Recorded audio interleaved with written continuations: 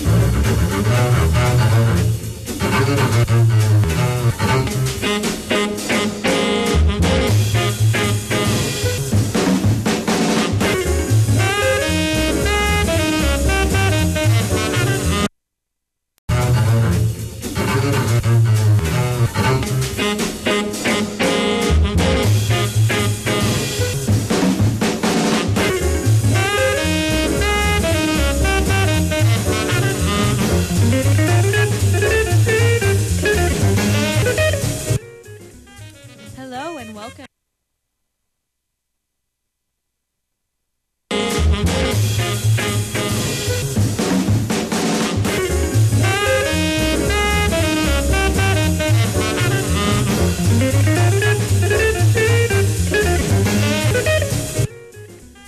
Hello and welcome to the Vancouver International Fringe Festival.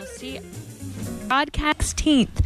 And for now, we are going to talk to a few artists, a few performers. We're going to have some of that delightful back and forth that Adam and I are known around the world. We're famous for it.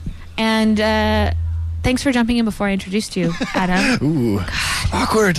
Adam Yanush is here with myself, Megan Thomas. We have CJ behind the scenes, and we will be bringing you through the next 3 hours here at the Fringe Bar in front of the Agro Cafe at the Peter Lehman Wines stage. Nice. Well done, Megan. Yeah, we're going to be here for a while. So if people are hearing us on the radio or listening to us from this lovely speaker that's beside us and that little kids were putting their heads into a moment ago, then stick around because we're going to be here for a while and we're going to talk to some really great artists, including people like Tom Hill from Pump Trolley. They're doing a show called Hip Bang. Mark Cohen from the show By, Hung, Fit, and Married. Who else? We also have... We're going to have the indomitable and irreplaceable Jem Rolls. Ooh. And Jack Lalonde, who has been, I believe, in the most Fringe shows ever. I think he's been in all but 2. So we'll talk to him a little bit about that later. And, of course, Cameron Moore, a woman about town. You might have seen her around the festival grounds with her... parasol, thank you. I was going to say umbrella, but parasol is much better. And she kind of roams around the island with her parasol and flaunts her show, which is called Slut Revolution. And we have a couple of great artists coming up immediately. We are going to be speaking to James from the Marvelous Melcher Machine. That is James Melcher. And we will be talking to Barbara Selfridge from Zero Tolerance. And we'll be talking to them a little bit about their shows. And I know that James is going to be doing a little performance for us. Oh, is that so? Yes. An excellent Marilyn Monroe impression by an unlikely impressionist. Okay. Okay, well, stay tuned. What that will be. Stay tuned to CITR 101.9 or CITR.ca. And we are going to have a little bit of music. And then we'll be back with James Melcher. All right. CJ, why don't you play us out for a few minutes?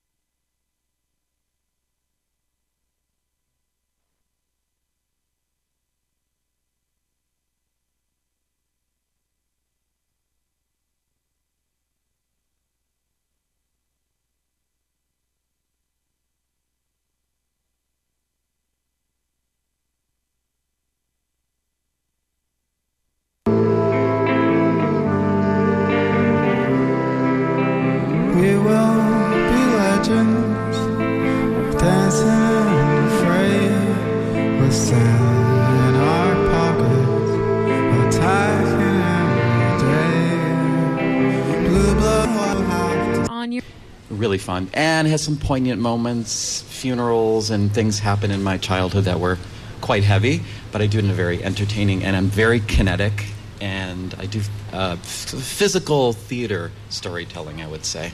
So the ups and downs of one man's life experience. Yes. Now, I saw you at the Fringe for All, and I really enjoyed your 2 minutes. So if you don't know at home, the Fringe for All is at the beginning of the festival, and it's 2 minutes from as many performers as they can get into 2 hours.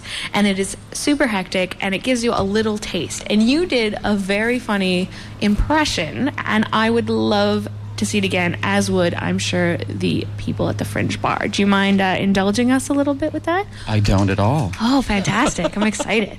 Please go ahead whenever you're ready.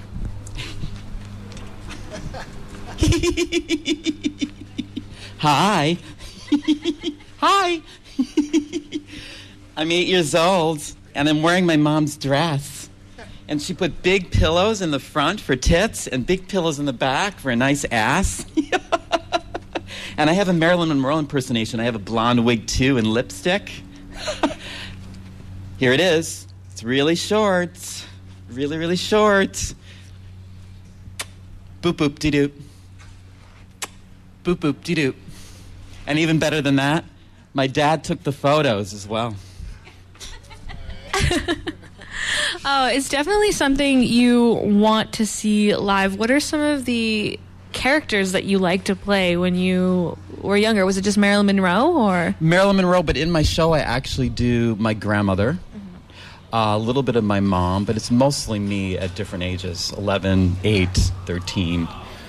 And what are some of the seminal moments that we'll learn about from your marvelous Melcher One machine? seminal moment was my dad's death when I was 12, and then all of these funerals that I went to. I went to so many that it became like a routine for me. That's one big thing in the show. But an entertaining Yes. funeral procession. Yes. It is entertaining, yes, yes. Excellent. And tell us a little bit about your site and how that kind of influenced your performance. Well, it's funny. When I was down on the site, I looked up and I thought, oh my gosh, I could see the street and all of a sudden I could see my neighbor's yard. There was a tree that looked exactly like my great-grandmother's cherry tree, and it was all there. Like I could envision being all the way back in Cleveland on that site. Stories, it was amazing. Well, it sounds amazing. James Melcher will be performing the marvelous Melcher Machine tonight at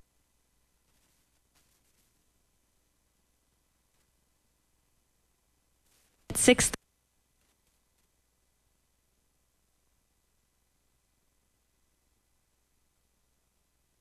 As well as tomorrow, September 16th. I'm for sure a quick break, and when we get back, we'll be talking to Barbara Selfridge of Zero Tolerance, an interview hosted by Adam Janusz.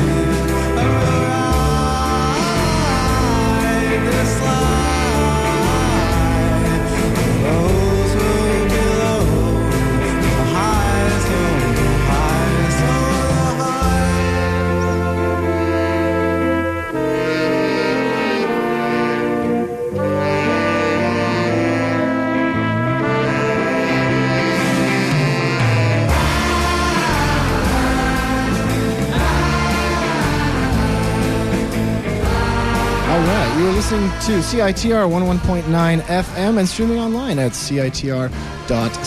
We are broadcasting live from the Vancouver International Fringe Festival just outside the Agro Cafe, and we'll be here until 7 p.m. talking to some wonderful Fringe artists.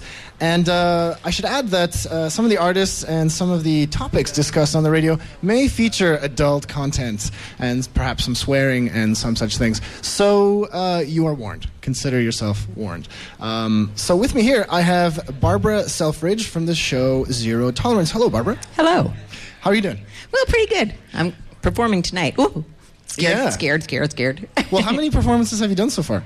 I have done 5, and I have 3 more because I'm at the Origins Organic Cafe, so we get 8 performances. Oh, nice. Yay. Yeah. And what do you think of that venue? How is it there? Oh, I like it. I like it a lot. What was the one I went to? Cafe Havana, where you sort of have to look left and way right and way left, panoramic. But Panoramic audience. But the Organics... Origins Organic Cafe. Origins you look Organic straight Cafe. ahead. That's very nice. Awesome. Now, tell me a little bit about your show, because I understand it's a solo piece about a woman who is contemplating institutionalizing her aging, eccentric mathematician father. Do I have that Yes, correctly? that is true. That is true. It's about you're estranged from the parent that you didn't want to be taking care of. Your other parent you don't get to take care of. And you have a sister who is mentally retarded and developmentally disabled, and she was institutionalized by this same father that you're now having issues about institutionalizing yourself. Right. And tell me about the origins of that. Where did this come from? Oh, my life. Yeah, real life. Always a good a place to find inspiration, hey? Now, but tell me, I mean, that requires a bit of courage, does it not, to dig into your own personal life and put something from your life in front of an audience for a Fringe show?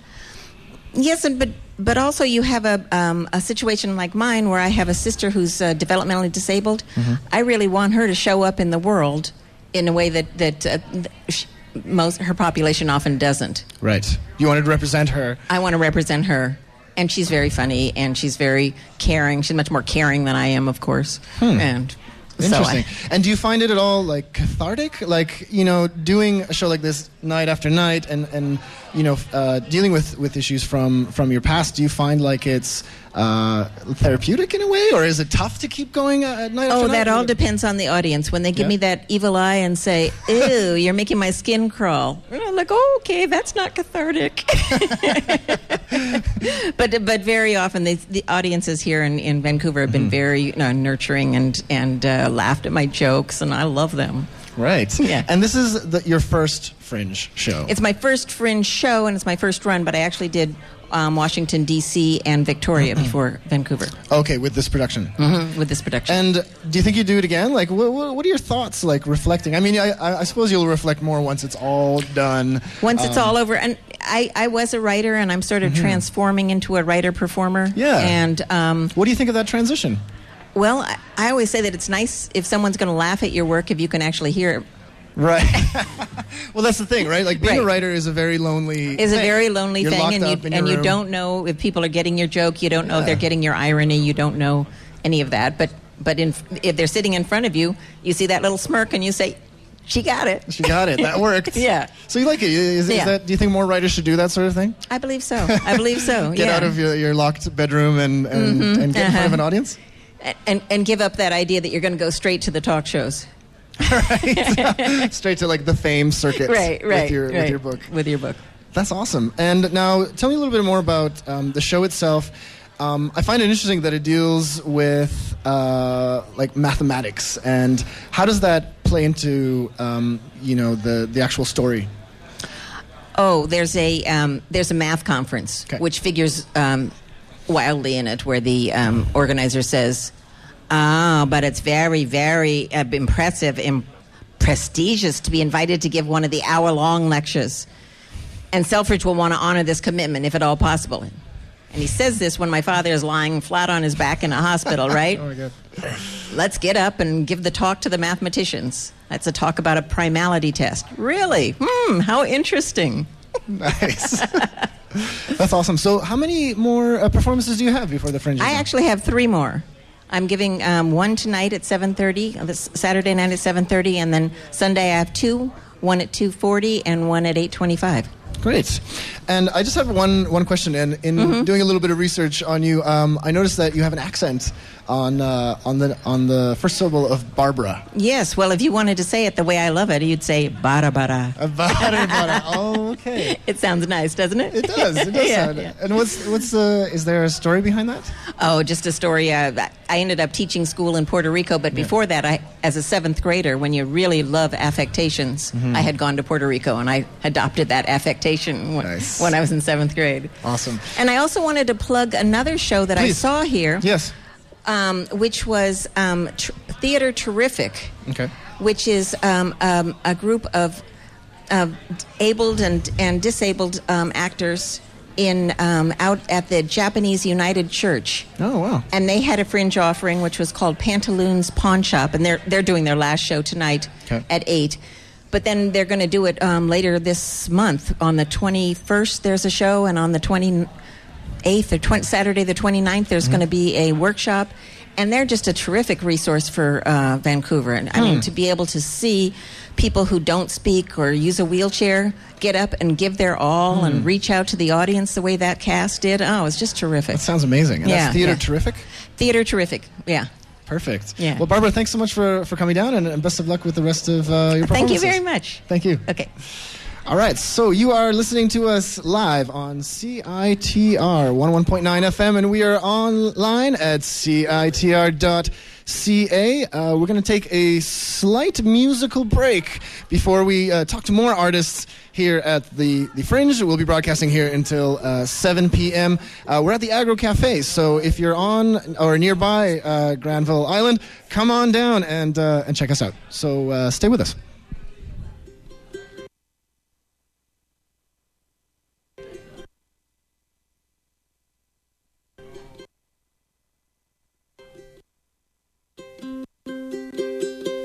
Wake light through bed and you breathe and your breath, it is mine, and your heart when it stops, when it starts, when it's fast, it's mine.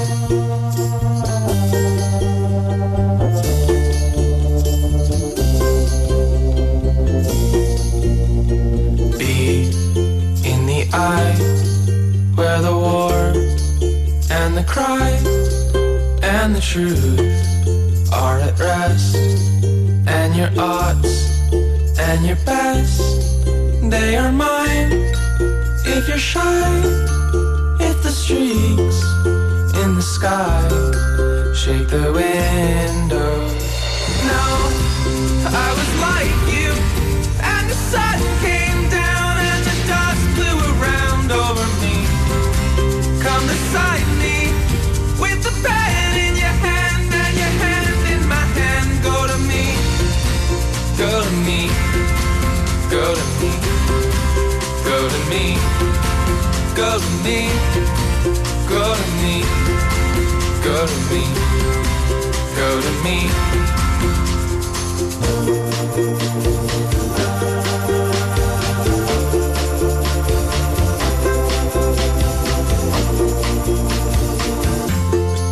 Let me give, let me talk, let me live in your pillow.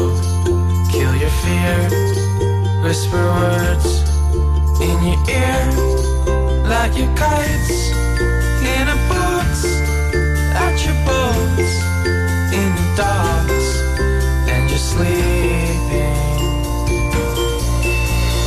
Oh, you got nothing, you got nothing on me. That's the best place that you'll ever be. Come beside me with the pen in your hand and your hand in my hand. Go to me. I was like you, and the sun came down and the dust flew around over me.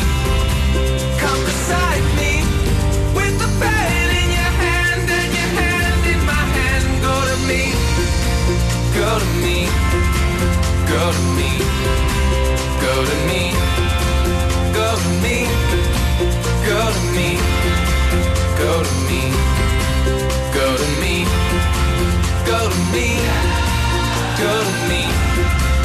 Go to me, go to me, go to me, go to me, go to me, go to me.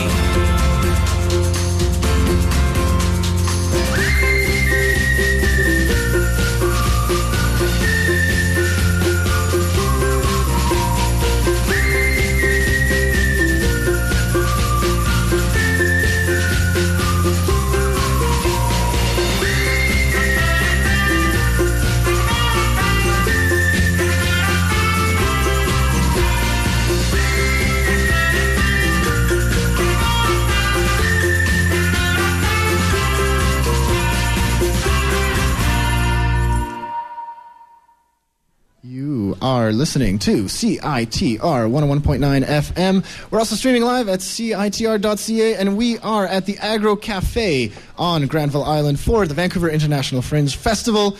We're celebrating the twilight time of the Fringe. We're at the last couple of days. And my name is Adam Yanush, and with me I have Tom Hill from Pump Trolley. Hello, Tom. Hey, Adam. What's up? A lot of great things. Yeah. How about you? Out. Lots of shows. Yeah. Lots of action. How are you staying alive while doing all your shows? Today I slept till 3. I took one that way. approach. Yeah. Yeah.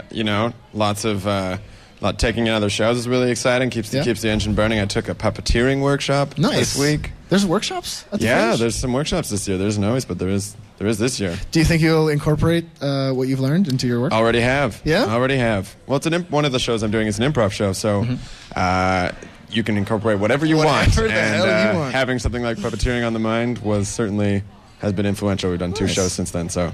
Perfect. Okay, now tell me about some of the shows that you're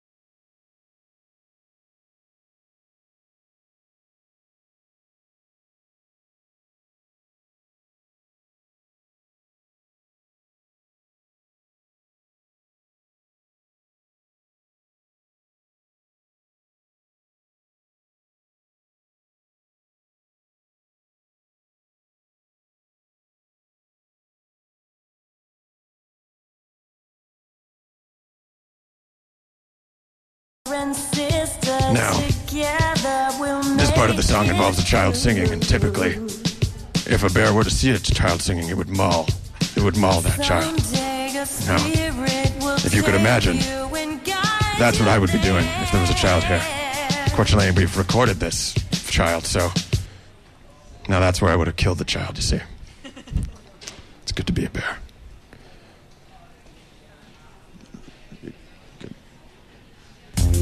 Travel. Accept certain inalienable truths. Honey is delicious. It comes from bees. Bees are your enemy. If it weren't for their sheer numbers and devastating butt stings, we'd be the true kings of the forest. But we remain confident in who we are. Rampaging death machines that dump poo where we like and eat rats like the rodent popcorn that they are. But trust me on the hibernation. Oh, wow.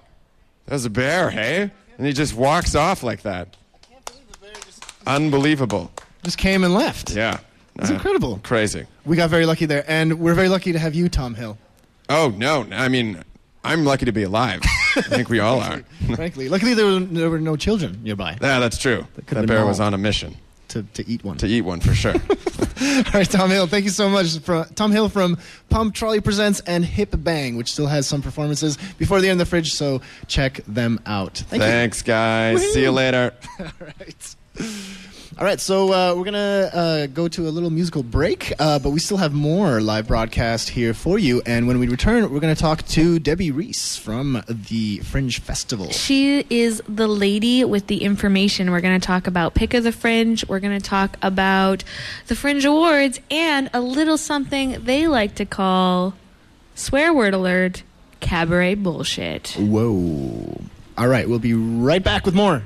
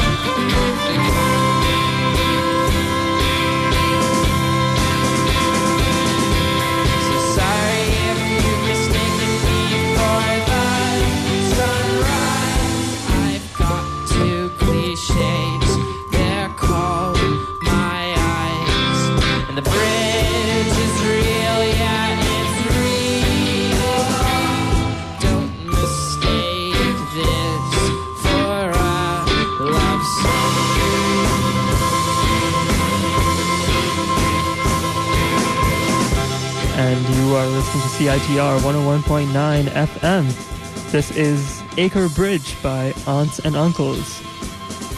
Enjoy.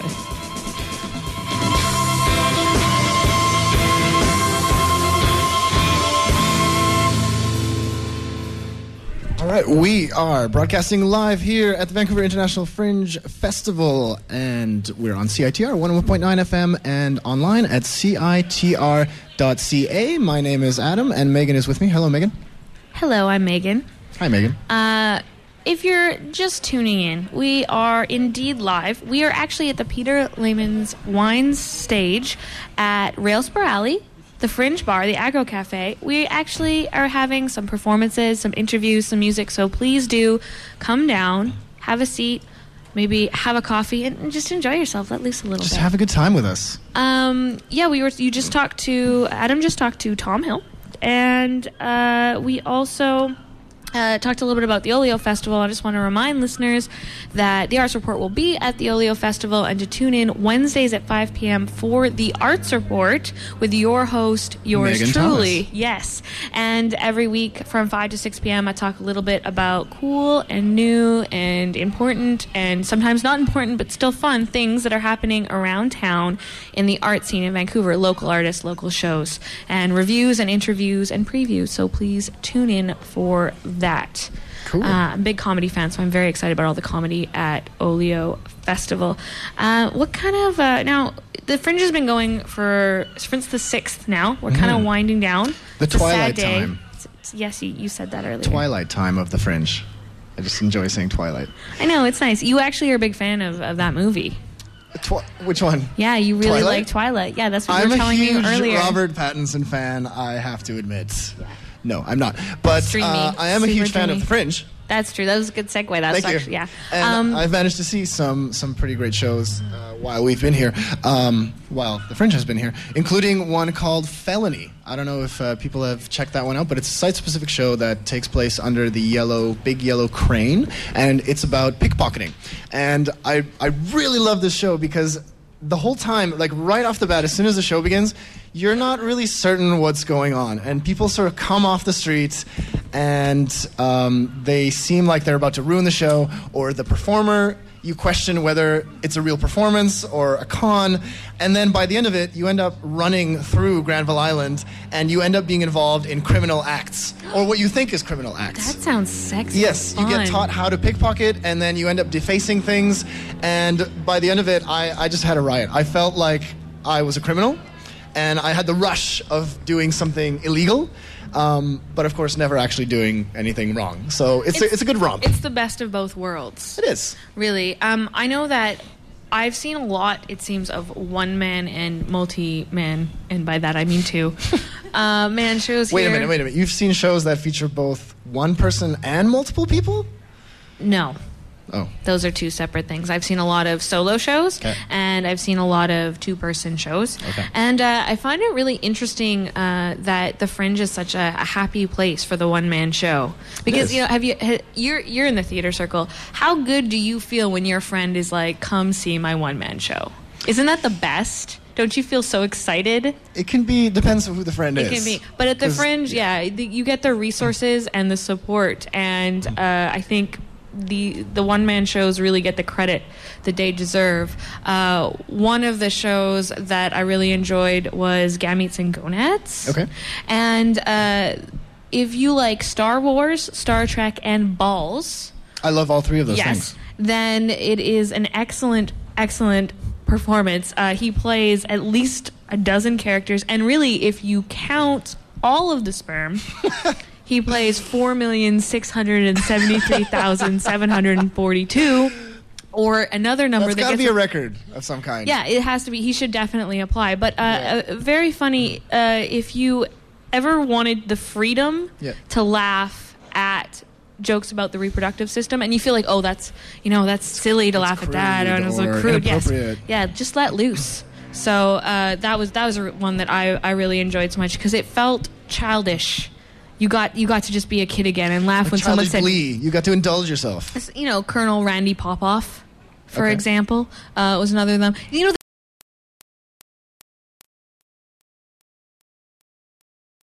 The Fringe Fringe is actually really, really sexy this year. There was an article on that. Was it in the Sun? Yeah, about just how much sexiness the Fringe has this year. And I'm sure Debbie, when we get her on, will agree. Yeah. That that's what the Fringe is all about. Well, Debbie brings a lot of the sexy, actually. She does bring. She's bringing it back.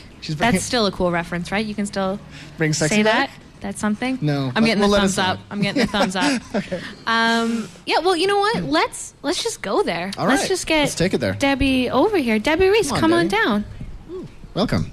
Have a microphone. Thanks. Debbie, you are the communications maven, the media mother of the Fringe Festival. Tell us why it's so sexy here. Why is it so sexy? Because we're uncensored. That's probably the first thing. And I think a lot of people who perform in the Fringe are telling really personal stories. And sometimes, self-discovery involves a lot of sex. Yeah, we do a series with the Fringe called This Fringy Life, and my episode was episode 4, and it was all about sex on the Fringe. Mm-hmm. And you can check that out at CITR.ca and VancouverFringe.com. And there was a lot to choose from, and a bunch of the people we'll be talking to later today will be involved in that, so stay tuned. People like Cameron Moore and Mark Cohen. But there's still one whole day and tonight left at the Fringe, and but after the Fringe, there's a whole other thing that happens. It's a pick of the Fringe, where the best of the best that Fringe goers get to vote on. Tell us a little bit about that series. Yeah, exactly. So during the festival, people are invited to vote or rate the shows that they see. So as long as they're main stage or not site-specific shows, so site-specific shows are not eligible, you can rate the shows you see, and that shortlists a list of shows that might be the pick of the Fringe. And those are held September 19th to 23rd. So yeah, we're narrowing that down now and looking at the votes and stuff and figuring out who it'll be. But there's going to be 10 shows in the Pick of the Fringe this year, so it's huge. And we're moving it to Performance Works, so you can have a drink while you're watching the show. And excellent. Yeah. That's another one of the things I like doing at the Fringe is drinking, and all the time. And you were mentioning another special event that's happening, Cabaret Bullshit. I don't know anything about this, so I can't even do a clever, I don't know what's happening with this one. I literally don't know anything about it. Can you tell us what's happening? Yeah, so a bunch of artists have been having secret meetings that I'm not allowed to attend. Oh, my goodness. And they basically plan what they're going to do. A lot of the artists have been on tour together doing the Fringe circuit, so they all know each other and are putting this thing together. It's a lot of different little skits and jokes and strange performances that may not have anything to do with their shows, and it's all lit by flashlights. So there's no tech person in the theater. It's at Performance Works. And the flashlights are provided? No. Bring your flashlight. Yeah, bring your flashlights. We will have flashlights available by donation, and the night is by donation. It's a suggested donation of $10. So no passes, and you don't need a membership. It's one of the very, very few shows that you don't need a membership to attend at the Fringe. Do you know who is performing at the cabaret? Do you have any names? I don't know. All I know is that Jem Rolls is the one who rounds everybody up, so he's the leader. Jem, he'll be here later. He's going to be here. Fingers crossed, closing out the show, so we will get some deets later. Perfect. Get some secrets. Perfect. Question. Tell us, how's the Fringe doing this year? I hear rumors that it's extremely successful this year. It's been, attendance-wise, it's been really good. Yeah, we've been breaking records every day, so it's pretty amazing. Yeah, I think we're averaging about 10 to 15% over last year's numbers, and breaking records. And what do you attribute that to, if you had to hazard a guess? Well, part of it is the fact that we have 97 shows this year rather than 86 last year. You're adding venues all the time. East Van, West Van, downtown. Well, we're not in West Van. Oh, no, we're not in West Van. Sorry, West End. We have, the CBC downtown and the Waldorf up on Hastings, the Culch and Havana out near Commercial Drive. And then lots down here as well. And then there's a couple of shows that unfamiliar places where it's a different apartment every night. So that's interesting. They are sold out. Sorry, guys. Is that the Suburban Motel series? That's because that's at different. the Waldorf, right? The Suburban Motel is at the Waldorf, and it takes place in a hotel room. They are also sold out. But I just heard a rumor that they'll be doing their own holdovers after the festival. So, I love holdovers. Do you get to see any shows while you're here? You're so busy all the time. I have a goal to see one show per night, That's and nice. I have mostly made that goal. But other people in the office have been able to see lots of shows. Like some staffers get to judge the awards, so they get to see lots of shows during the festival. And what's the best thing you've seen? Like, your favorite? Am I supposed to pick a favorite? I don't know. That feels bad. I know they're all your babies, I'm sure. But yeah, tell us a babies. few things about some of the shows you've liked.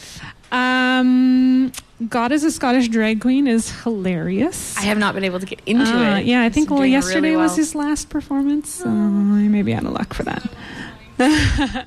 Last night I saw The Best Man, and that was pretty funny. It's pre-wedding jitters, but told from the male perspective. So it's two guys in a hotel room trying to figure out, convincing the guy to actually go through with the marriage. Do guys need... I thought, guys really love commitment. Like, stereotypically, right? Guys really love commitment. They love getting married, that kind of thing. So that's really surprising. That's a surprising twist on the marriage story there. Yeah, good twist. Indeed. No sarcasm there at all. Eh? No, I'm never sarcastic. Listeners know me very well. They know that I'm very serious all the time. Debbie... Is there any other secrets that people at home might not know about the Fringe Festival? Maybe a little tidbit you'd like to share with us from this year? Secrets. Well, we try not to have too many secrets. We want people to come. We do have the Fringe Bar open every night, and there's no cover, and we've been having live bands and stuff every night, so that's great. And tonight is Synth Cake and Joyce Island. And tomorrow, Tristan Orchard is DJing to have our closing night party. The famous, the infamous. Yeah, we had rain a couple of years ago while he was DJing, and people just danced in the rain. Someone did the worm in a puddle. It was kind of amazing. Anytime someone gets up into the mud, I think that's a good festival, right? Well, on that note, we will let you get back to your very important duties. And thank you for coming by and telling us about Pick of the Fringe and Cabaret Bullshit. You're welcome.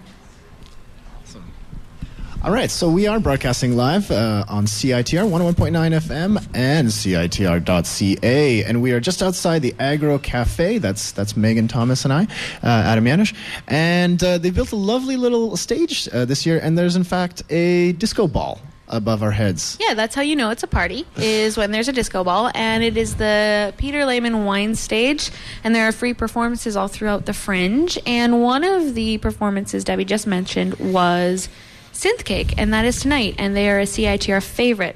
So why don't we sample a little synth? Little Synth Cake is delicious. And we'll be back to you with James Gangle and Mark Cohen. Okay, stay tuned. CITR 101.9.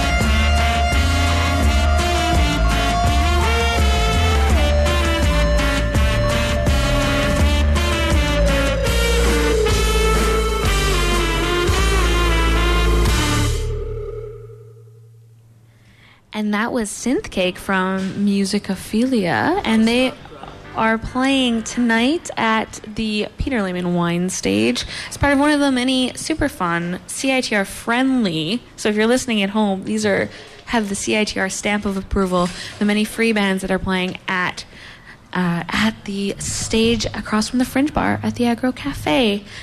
We have a secret special guest for you, someone that dropped by, and we were very happy, and it is Ingrid Nielsen and her bike. Hi.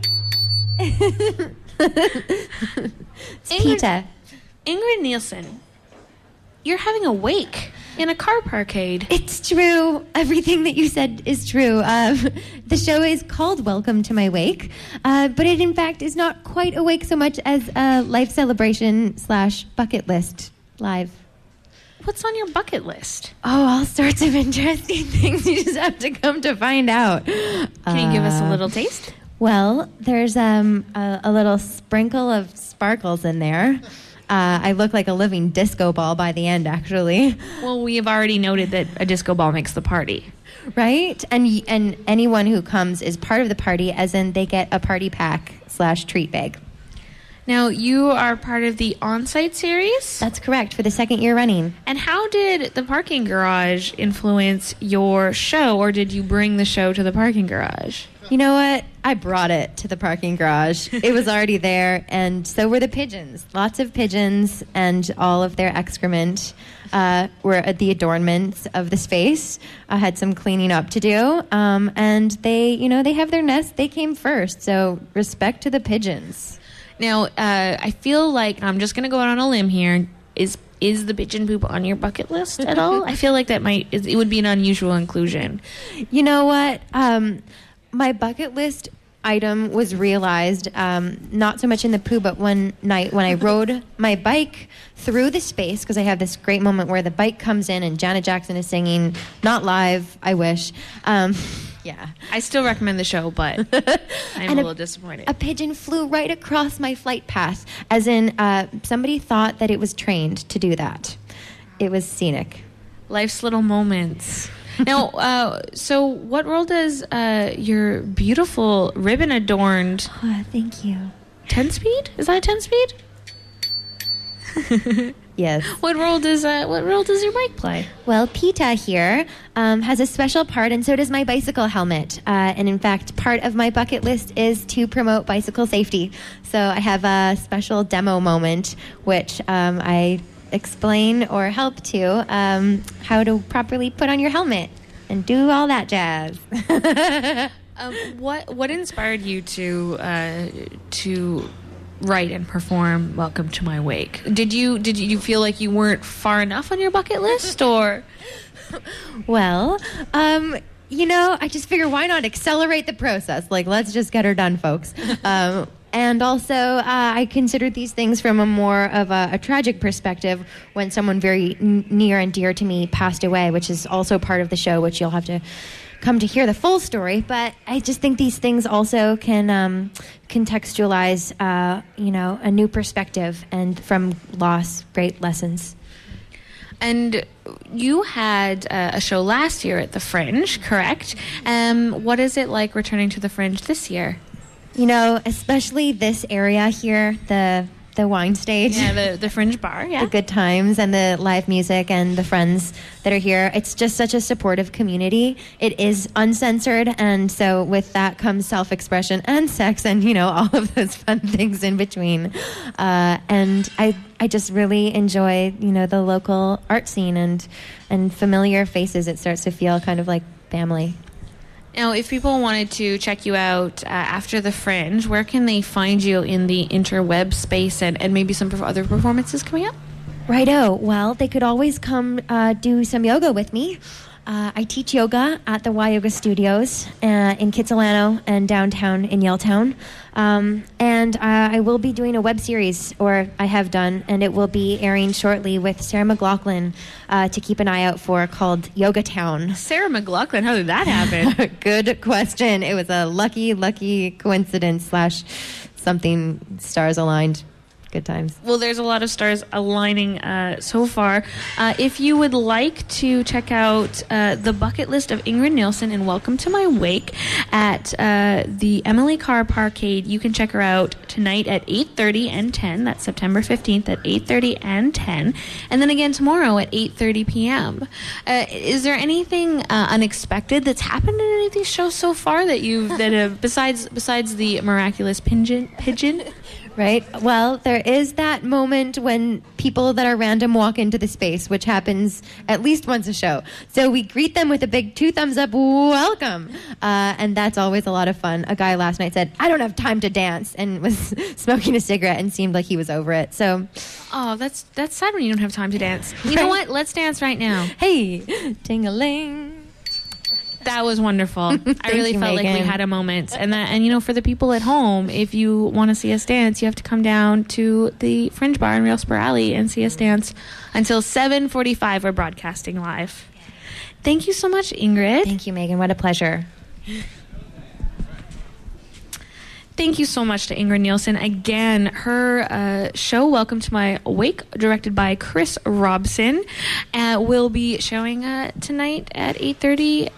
Tonight at 8:30 and 10, and then tomorrow again at 8:30. Still one evening and one whole day of theater left before the Fringe Awards, which CITR will be attending. And we're going to get some feedback from people as they win their awards. Yeah, the Fringe Awards are always really exciting because it's kind of a thankless job sometimes to put on a show and perform it for people. And yeah, you do get some ticket sales, but there's no Academy Awards for local theater, but the Fringe Awards is a place where people's hard work does get recognized. And so it's always really great to see the performers that really worked hard, were audience favorites, or were critical successes, to get a round of applause and often other benefits like a run at at another venue next year or something like that. So it's great. We'll be there and we'll catch interviews, and then we'll be able to share those exciting moments of winning an award. We'll get to share that on the Arts Report, which Megan Thomas hosts every Wednesday on CITR 101.9 FM at 5 p.m. Isn't that right? Yeah, as Ingrid said, everything you just said was true. And we will be airing some excerpts and interviews from the Fringe Awards on September 19th during and after the show. If anyone ever at home is listening and they think, hey, how can I become part of the Arts Report? Just get in touch with me at arts@citr.ca, because one of the best parts about working at CITR and being the arts director is that you get to facilitate people's interaction with local arts. And it warms my heart every time I get to do it. Just like Adam did. It's me. For a little while, yeah. I did it too. So, I mean, that's kind of what we're doing tonight, is talking to artists and celebrating the theater scene. So we're going to keep doing it until about 7:45. But first, we're going to take a little bit of a break, a little musical interlude, and then we're going to come back and speak to more artists here at the Vancouver International Fringe Festival on CITR 101.9 FM. Stay tuned.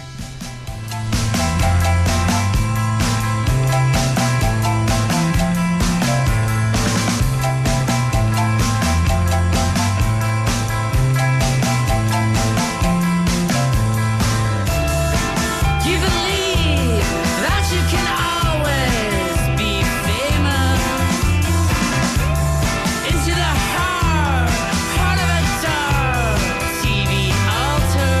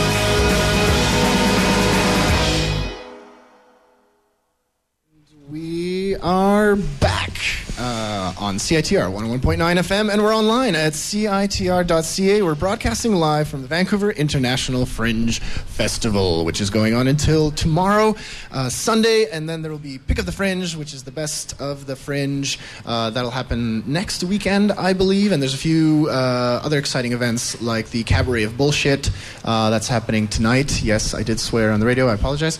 But don't worry, there will be more lewd content coming up, including a cock poem. Yes, I'm excited to hear about that. And with me, wooing, is Mark Cohen. Hello, Mark. Hello there. How you doing? I'm doing well, thanks, Hopping.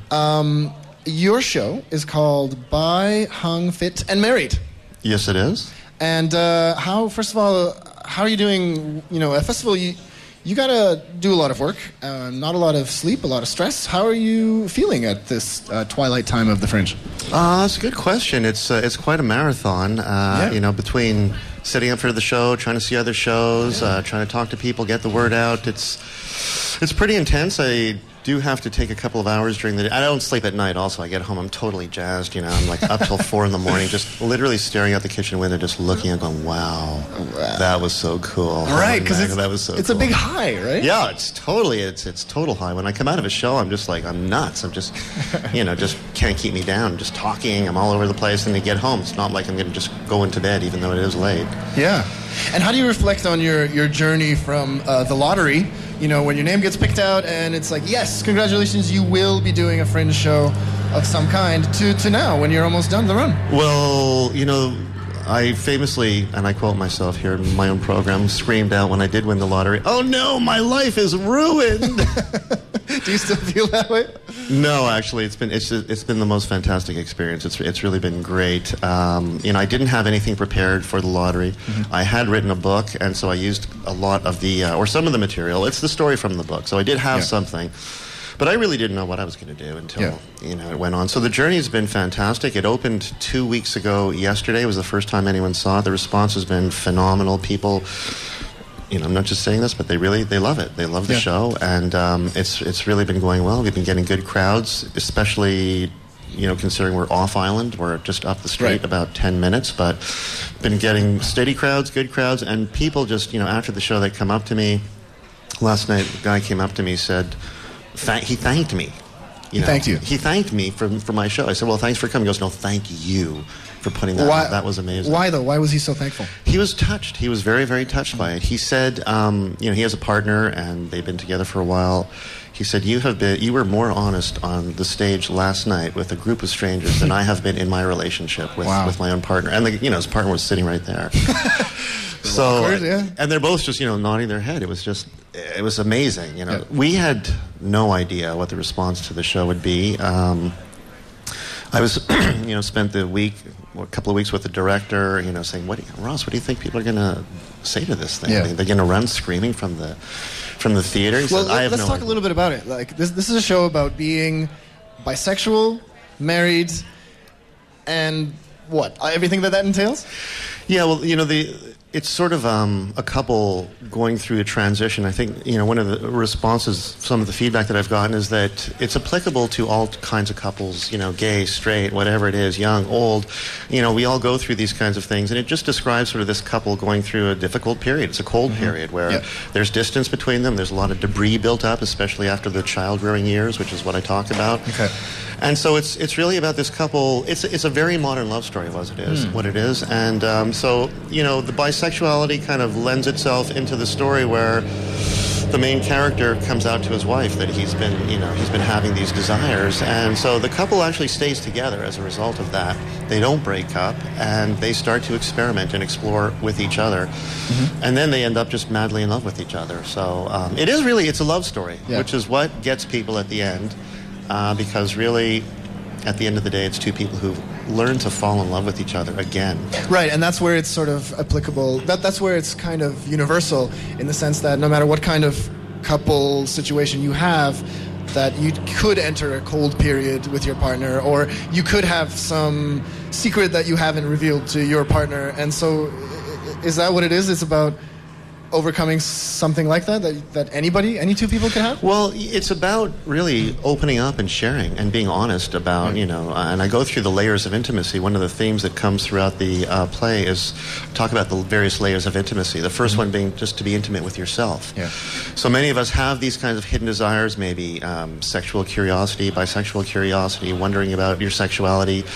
And many of us just keep it in there. We are too afraid to sort of open up to it and explore those kinds of things. And is that what made you guys fall in love again? Is that you achieved a level of greater intimacy by being more honest about Yeah, well, this thing? The weird thing is that, when the main character, I can talk personally, that, by talking about these things with my wife, although they weren't necessarily, hey, I've been having sex with guys behind your back. Oh, okay, well, that's shitty.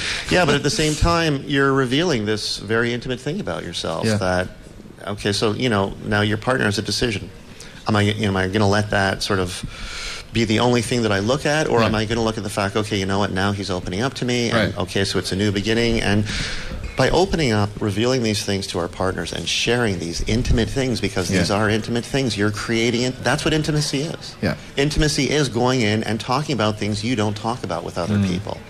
So just by doing that, like when we did do that between my partner and I in real life, despite the fact that it was not the most amazing thing to hear, it still brought us closer together. And neither one of us really understood it. It's like, how come I feel so much closer to you now? Yeah. Well, because we're talking about, it's like, kind of like you play around with all this surface stuff, and all this other stuff is going on. Yeah. Now, what is required of us in order to maintain a relationship is to take that next step down and open up. And talk about the stuff that's going on underneath. Because that's the real stuff. The day-to-day, what are you doing? What time are you going to be home? When are you going to go there? All that scheduling bullshit, all that noisy stuff is really just distraction from what's going on with us individually. And so if you can get the courage to open up, and if you can share it with your partner, and if your partner's receptive to it and really wants to, make this thing go, that's what is required. And that's, that's where the intimacy comes in. And that's what happens with this couple.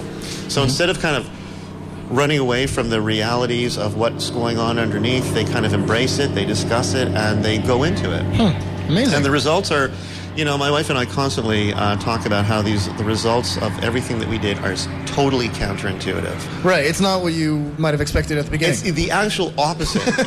We tell people, well, we've opened up our marriage, and so, if we want to, we can sleep with other people.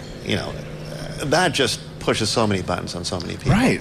Because monogamy is so deeply ingrained within us. Right. That, the first thing people say is, well, the first thing they think is, well, what if they meet someone else that they're going to like even better than you? What if they like somebody else more? Because that doesn't happen in a monogamous relationship, of course. No, no one else ever meets someone that they fall in love with while they're married or going out with someone else.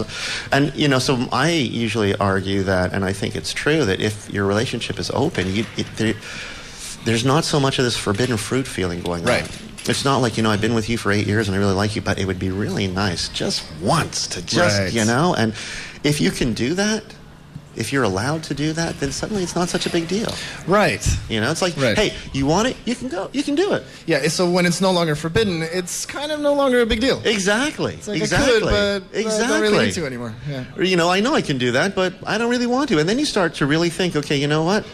Would I rather be with her or be with my wife? Because I have both choices, and usually, what I came to realize is that I've gone through this sifting through process. I spent years dating, meeting people, meeting girls, going out, having relationships, having them end, and eventually, after this long process, when I was 30, I met my wife, and then you remember, remembered, oh yeah, I did this already. I went out with the girls, and I met them, and yeah, it was fun, it was okay, but at the end of the day, I fell in love with my wife, and so the counterintuitive thing is, if you want it, you can go get it. And you realize, I don't really want it. If I can't get it now, it's like, okay, I'm locked in here. And then, part of the thing that I talk about in the show is that marriage is confining.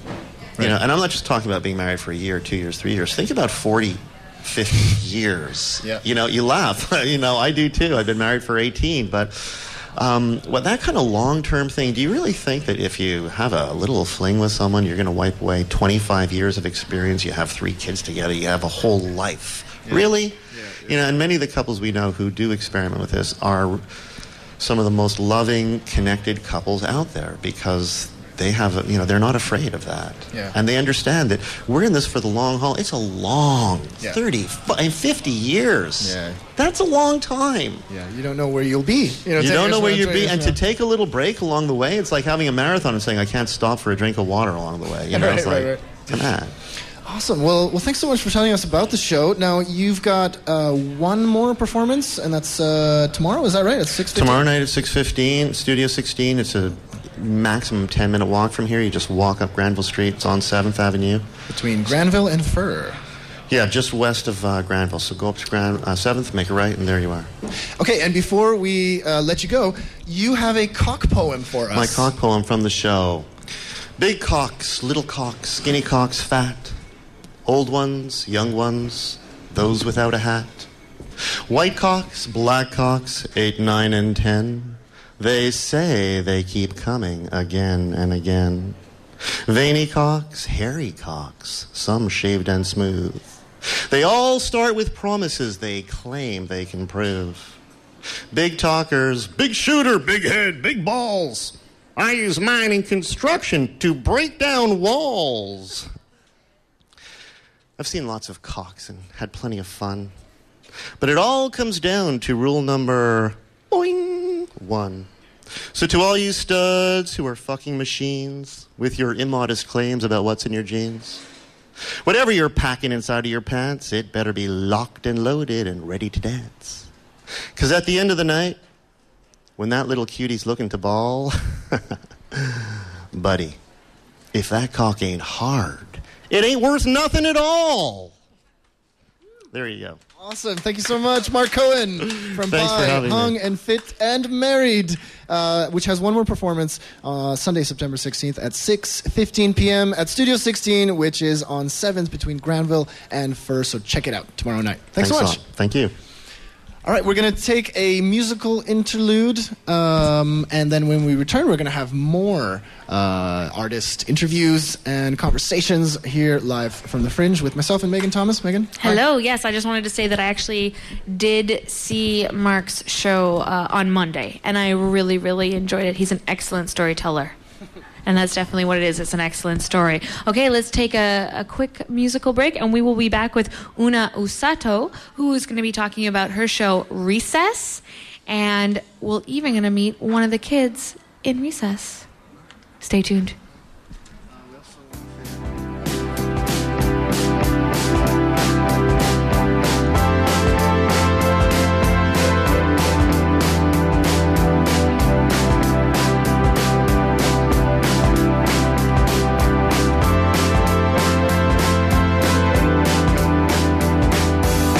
Somebody get me a black horse. What would I look to him? You can't always run backwards. You can't always chase your tail.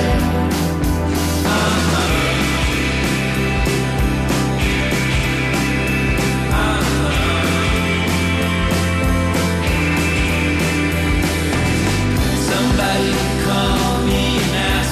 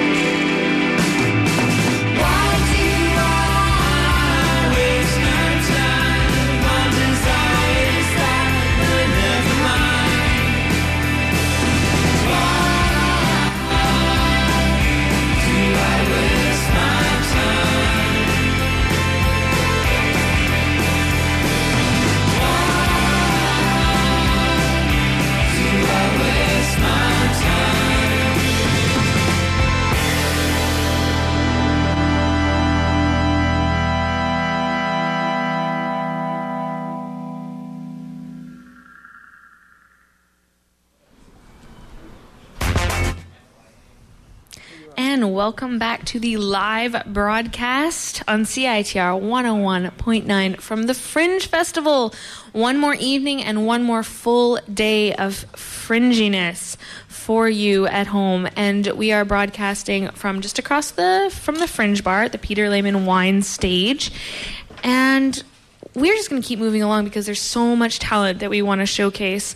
And one of those talents is Una Osato, who is visiting us at the Fringe from New York, and she has a show called Recess. Can you give us a bit of a description of Recess? Sure thing. I'm here from New York City. I'm a teacher from New York. And so Recess is about I play all the students and the teacher in the show, and it looks at how the world trickles down and affects kids, and it looks at life from the student's perspective. It's about kids, but it's not necessarily a kid's show. It's a little slice of life from New York. Do you think sometimes that when you're talking about education and the world and life, that maybe the kid's perspective gets a little marginalized sometimes? Definitely. That was one of the things that forced me to start writing this. Was I was teaching in school and watching how kids were getting yelled at all day long, and no one was really wanting to hear their perspective on the world and how they were viewing things, and encouraging them to learn more. And so I was really interested in the kids that I knew in my life and talking to them and hearing about how they dealt with everything from thinking about President Obama to grief and how to deal with the loss of friends and who pass on to other worlds. So things we consider adult fare, but I mean, kids have to deal with that all the time as well, right? How do they deal with it? Yeah, exactly. And they have like their own understandings and compassion that we as grown-ups maybe are a little jaded or dismissive of their own perspective. Now, you are a teacher and performer from New York, and so what is it like performing at the Fringe in Vancouver? Any big differences or unique special things that you want to give us an insight into? Well, it's my first time here, and it's really nice. It's a gorgeous. I mean, everyone talks about how gorgeous Vancouver is, and it is gorgeous. It reminds me of Cape Town, South Africa, or San Francisco, two of my favorite cities. And so that's been amazing, and the people that I've met have been amazing as well. It's really interesting too, though, the disparity that exists in Vancouver. That when people talk about Vancouver, people don't really explain how the extreme poverty that also is here and the extreme wealth that is here. And so this is a little New Yorkish in that way, maybe. Yeah, and San Francisco and Cape Town, like all those kind of similar things. It reminds me of New York in the 80s. Some of the parts of Vancouver I've seen that are pretty shocking. Well, those are all cities with really amazing theater scenes, so hopefully we get to bring a little art back. Now, I would love to meet one of your students, and you were talking a little bit about Henry earlier. Yeah, I'm going to do a little scene from Recess of Henry and Sharita. Okay, thank you so much. Okay. Hey, Sharita, want to play war? We're going to play Operation Iraqi Freedom. We're going to be soldiers, and you could be a terrorist. Why do I gotta be a terrorist? I want to be a soldier. Because you look like one. No, I'm not a terrorist. I just look like that because I'm part Dominican. Whatever, Sharita. We'll switch later. For now, everybody spread out. We're gonna get you, terrorist. We're gonna get you, terrorist. Sharita, you gotta run. I am. We're gonna get you, terrorists. We don't forget about 9/11. Sharita, we shot you like 50 times. You gotta die. No, I got a bulletproof vest on. Terrorists don't have that. Only we do. Yeah, I got one. And bang, bang. Hey, I shot you and you didn't die. No. Terrorists don't have guns. Only we do. You just get car bombs. What? You get guns, bombs, and bulletproof vests, and all I get is a stupid car bomb? You get a towel on your head. I don't want to play with you anymore. You're not playing fair. What? You gonna cry? Is a little baby terrorist gonna cry? Leave me alone. Why don't you go tell your terrorist mama? Don't talk about my mom. I'm not a terrorist. Terrorist.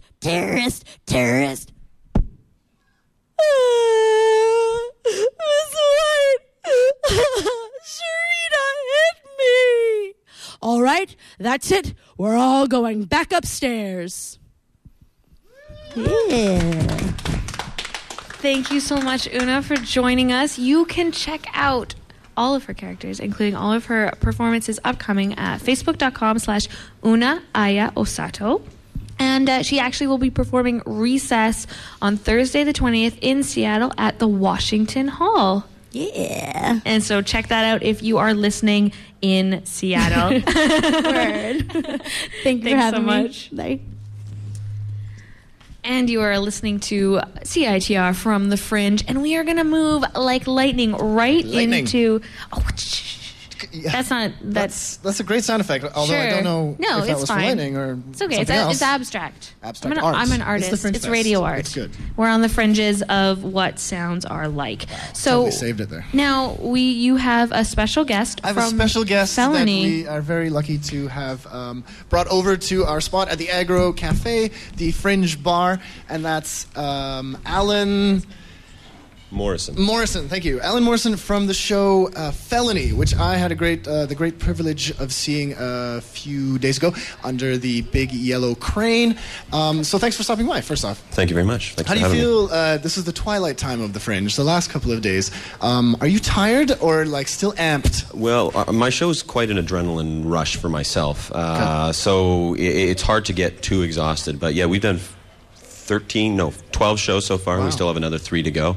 Nice. So we've managed to pack 15 shows in, and they've been selling out every night, and it's been quite a ride. I really enjoyed the immersive aspect of the show, that you really go for a ride. Yeah, that was the point. Myself, Patrick Sabangi, and Sage Brocklebank, we came up with this concept where every choice we made with the show was based on how is the audience going to experience this moment.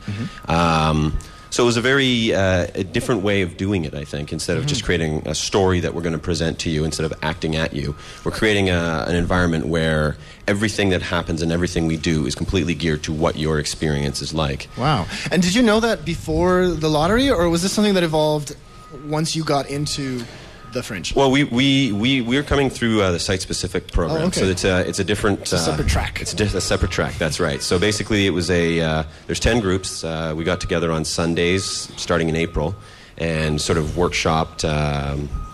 did some lessons, workshops, and things like that on creating site-specific theater. So that's theater that takes into account the environment that it's set in and is built largely through the environment that is obviously that it's set in.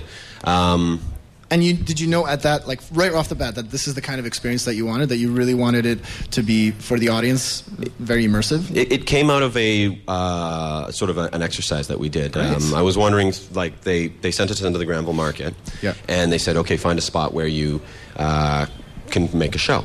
And so I'm walking through the Granville Market, and I'm noticing how anonymous everyone seems. Like, people are there, they see you, but they don't really see you. Then I started to get the idea, well, wouldn't it be cool if I pickpocketed someone and seeing how that would be like? And so that became the impetus of the show. So the show is about pickpocketing and teaching you how to pickpocket. And people think that they're coming in to learn. It's almost like a workshop. Yeah, it's absolutely like a workshop. Yeah. Okay. So it started with that. So then we came up with a concept, and then we pushed the concept and pushed it and pushed it and pushed it. And overall, our goal was to change our audience's view on crime. The name of the show is Felony, and so we want the audience to have an experience that's going to force them to change their view on crime, or to look at crime in a different way, and just to experience it in a different way. Yeah. Well, I can definitely say, having when I saw the show, that I did feel like a criminal. Yeah. And I felt that sensation, the rush of having done something illicit and sort of getting away with it, and literally running away. And is that the kind of feedback you've been getting? That people are really feeling it? Absolutely, absolutely. My friend Amelia, she's doing a show, Smudge. It just finished at the Ocean Concrete. She was talking to one of her friends who had just participated in the show, and he was buzzing. And he just said, oh my God, the things I've just done have given me this incredible adrenaline rush, and I just can't stop shaking. Like, the adrenaline is coursing through my veins. And that is... we've met our goal and exceeded it more than we thought was possible. Well, and what I love about it is that that's the epitome of theater, right? Is when you as an audience member can feel that jolt of excitement and feel almost like you are a performer, or you have lived Yeah. the experience that the performers are trying to show you. Yeah, You yeah. feel like you've lived through it. Well, it's, I mean, again, like Sage, Patrick, and myself, we, when we were conceiving of it, we wanted to almost create a social experiment. Right. You know, I mean, Yes. it's theater, but it's more than that. It's a social experiment to just see how far we can push our audiences Yeah, and see yeah. what we can get them to do. Well, and have you found sometimes that they get pushed a little too far? Oh, or- yes. Oh, yeah? yes. Can you give me an example of somebody who was really affected by it? Well, we let me just say that we've on 2 occasions had the police called. The police were called? Yes. Yeah, last night the police were called, and then previous night too the police were called. So audience members get into it in a way that is frighteningly awesome. Nice, Yeah. nice. And I know you're trying to talk about this in a way that doesn't I'm give being away very too cryptic. much. Yeah, I'm trying to. Yeah, frustratingly cryptic, I'm sure. Because you do want to keep it. You want to keep it in the show. You If want this, people to be yeah, I mean, surprised. if we were doing this interview 2 days from now, I would spill all the beans and tell you exactly how we did everything, exactly. But it's kind of, you know, there's not a magic trick in it, but it's like a magic trick. Right. And there's a lot of fooling people, and there's a lot of just getting people's heads and messing with their heads, but giving them an experience at the same time. Like I say, again, we kept coming back to how's the audience going to feel about this? How's the audience going to feel about this? Because we don't like, you know, I don't want to act at someone. I don't want to tell them a story and force them to feel the story. I mean, the way that my performance goes every night is completely contingent on how the audience is reacting. And what's that been like? I mean, because you do have a different audience every time, Yep. and you do kind of provoke people, and how they receive that provocation is Yeah. going to be different every night. Has that been fun? Has that been a rush? It's been a gas. I do a lot of improv. I perform at So Vancouver you're Theatre comfortable Sports. in Yeah. that, yeah. But that's the thing that I love the most about improv is that it's it's such an interactive experience. The audience is a character. Like literally, they are a Right. part. And in this show, the show that we have here, it's scripted. Everything's scripted, but there's leeway for improv. There's leeway to go off script, and Yes. yeah. Awesome. Yeah. Awesome. Well, thanks so much for coming down. Thank and tell you. us again the last performances. When are they? The last, we have 2 shows tonight. We have one at 8 o'clock and one at 9:30, and then we have a show tomorrow at 8 o'clock. Awesome. Yeah. Alan Morrison, thank you so much. Thank you. Awesome. All right, I'll take that, and then I'll shake your hand. Yeah. Awesome. All right, so you're listening to us live on CITR 101.9 FM, and we are live on the interwebs as well at CITR.ca. I see that Brian Cochran is here. Do we want to, Megan, as the host of the Arts Report, can I ask your assessment of the situation? Do you want to do another interview now? Do you want to take a musical interlude? What do you think? This is live. It's We live. are actually, it is live, so you're going to make these things on the fly. We actually have Val Duncan, who has been waiting patiently.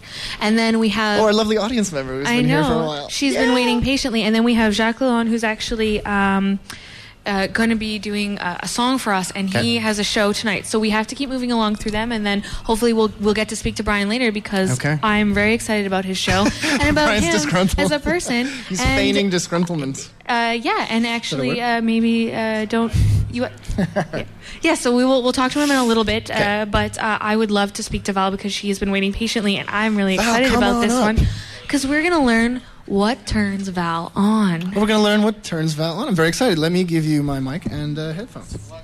Hello. Val Duncan, hello. That's me. Thank you for waiting so patiently. It's live radio. Things happen. People drop in, and it's stalwarts like you that keep us going. Not bothered. Pleasure to be here. Now, so does this turn you on? It's a bit of a cabaret. It's a bit of a clown show. Yeah, it's kind of developed into a series of 10 vignettes, so short little scenes. Myself and my co-actor Celine Harder, co-creator, do 10 vignettes in the style of clown. So it's sort of a cabaret, sort of a vaudevillian, sort of a clowny thing. And it's all about kinks and sexual fetishes. And there's the hook for you radio listeners. The clown, of course, probably being a kink for some people. Perhaps. Big red nose, stripes. That's not the kind of clown we do, but yeah, we're open to that. Okay, sure. so whatever. what kind of clown do you do? It's a little bit more subtle. We do sort of a black lip and a black eyebrow, but it's based more in kind of just playing clown as being characters who kind of exist in a world other than ours, and not so much about the big shoes and red noses and circusy stuff. It still sounds pretty good. It's still awesome, yeah. Now, this is it's a all new work, and it actually just premiered at the Calgary International Film Festival. That's right. And you've been a performer from way back, but you're new to the Fringe circuit. Mm-hmm. So you can tell us a little bit about your Fringe experience thus far. The Fringe has been great. I mean, the Fringe, of course, is just the perfect venue to try out new stuff and workshop new projects, which is sort of what we're doing here. And it's a great opportunity to produce your own stuff as well if you're not... I mean, we're actors, so we don't do a lot of direction, a lot of writing. So it's a great opportunity to do that and to have the opportunity to mount something brand spanking new. Vancouver's been fantastic. I mean, the Vancouver audiences are just top-notch. Top-notch. Now, Val, as I alluded to earlier, is there anything in the show that maybe is a little personal for you? Anything that turns you on? Come on, you can't be bashful now. Not with a show like this. Let me think. Well, we open with some blindfold play, which is a personal favorite of mine to bring to my home bedroom. Little blindfolding, little handcuff action. Everybody likes to be rough and dominated tumble. A little bit. Yeah, yeah, that's right. Nice. I love an audience. They really add it, don't they? and so okay, so getting tied up, awesome. Yeah. Now, is there? It's true. It's true. Maybe I revealed a little too much there, a little Freudian. No. We're all on the same page. We're all on the same boat good. together, talking Tied up. about our kinks, tied up.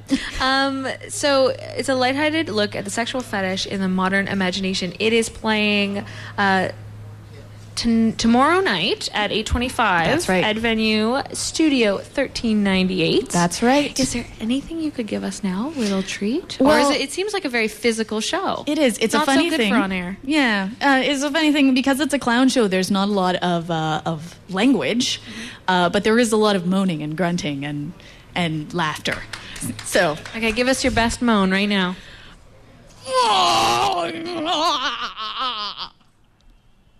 Hot. I know. So I know. Val, where can people find Velour and Tea on the internet? We have a Facebook page. It's a.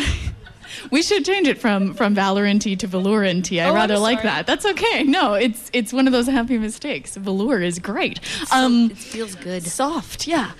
We have a Facebook page. You can find us on Facebook and you can find us on Twitter. Please do. And if you are around the island tomorrow night, 8:25, our closing show, last time ever for Does This Turn You On? Yeah. So find out the answer to that question tomorrow night. And thank you so much, Val. Thank you. We are going to take a very short musical break, and when we get back, the very exciting Jacques Lalonde will be talking a little bit about the short history of his life as a bear on CITR 101.9. CJ, take it away. I love bears.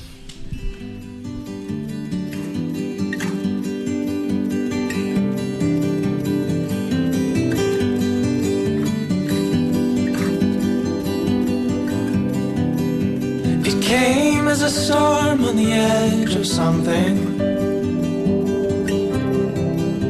A plow through the field and the farmhand's gone running.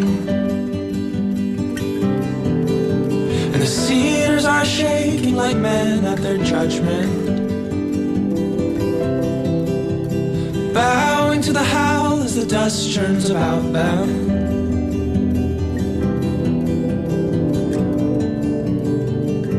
But where is your sound, sound, sound?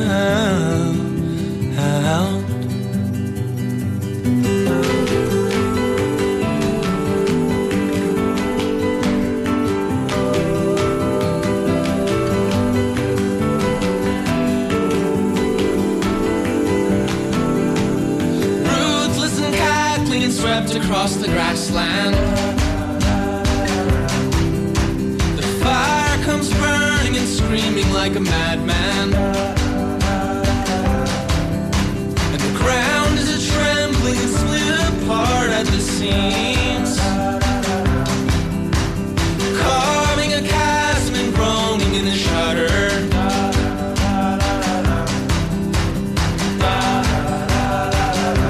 But where is our sound, sound, sound?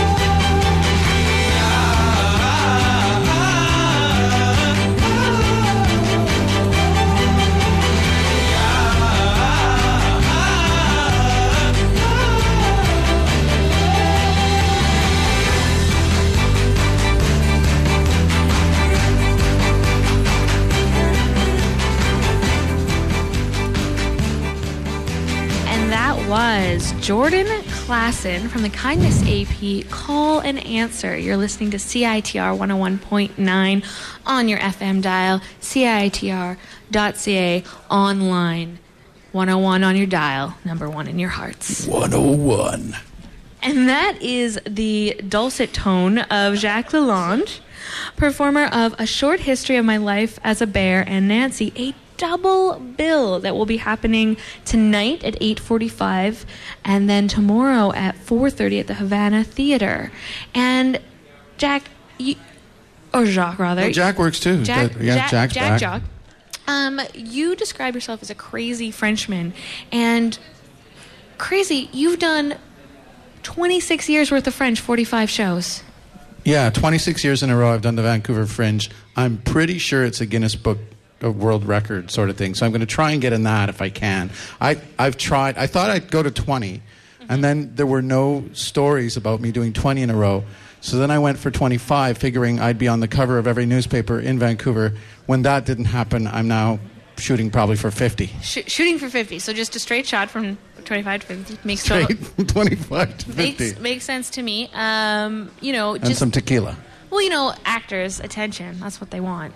Yeah, well, the great thing about the Fringe is you can do whatever you want, right? Like I see the marvelous gal from Slut Revolutions over there, and she's kicking out of the park every time. Like you don't have to. Wow, that's a treat. I know. I'm excited. We all got excited. Moaning Clowns, Revolutionary Sluts. It's a heck of a show. Not even the first time a bear's been on already. Apparently, I was a little let down by that double bear action. I know, but you know what? The bear gave a speech, but he didn't sing. That's good. I call that double barrel. So stick around for that in 1 minute. Oh yeah, that was a good one. I thought I was going to try to sneak right by it, but there was definitely some response from the audience, so I'm going to let it go. So this bear is not just it's not just your ordinary bear. He comes out of hibernation and starts to do some things that you wouldn't normally expect from such a creature. Yes, well, first of all, he talks. So the fact that he's a talking bear sort of throws it right into a whole other dimension. Pretty impressive, but he doesn't stop there. No, because if you've been in a cave for 4 months, with an organic butt plug, you're probably going to have to do some stretching, right? You're going to do a little tie-dye, and do a little yoga, maybe get the audience to stand up and sing their him and her books. And so it's all kinds of stuff. We've got an all-bear choir, because it's a double bill, like we say to people. If you're only going to see one show at the Fringe this year, see 2, because we're 2 in 1, because we're double bill. With Nancy, which is what's cool about this is it's a great friend of mine, Kempton Dexter. We've done a ton of great Fringes together. We did A Closer Walk with Jean Chrétien years ago. That was a big hit.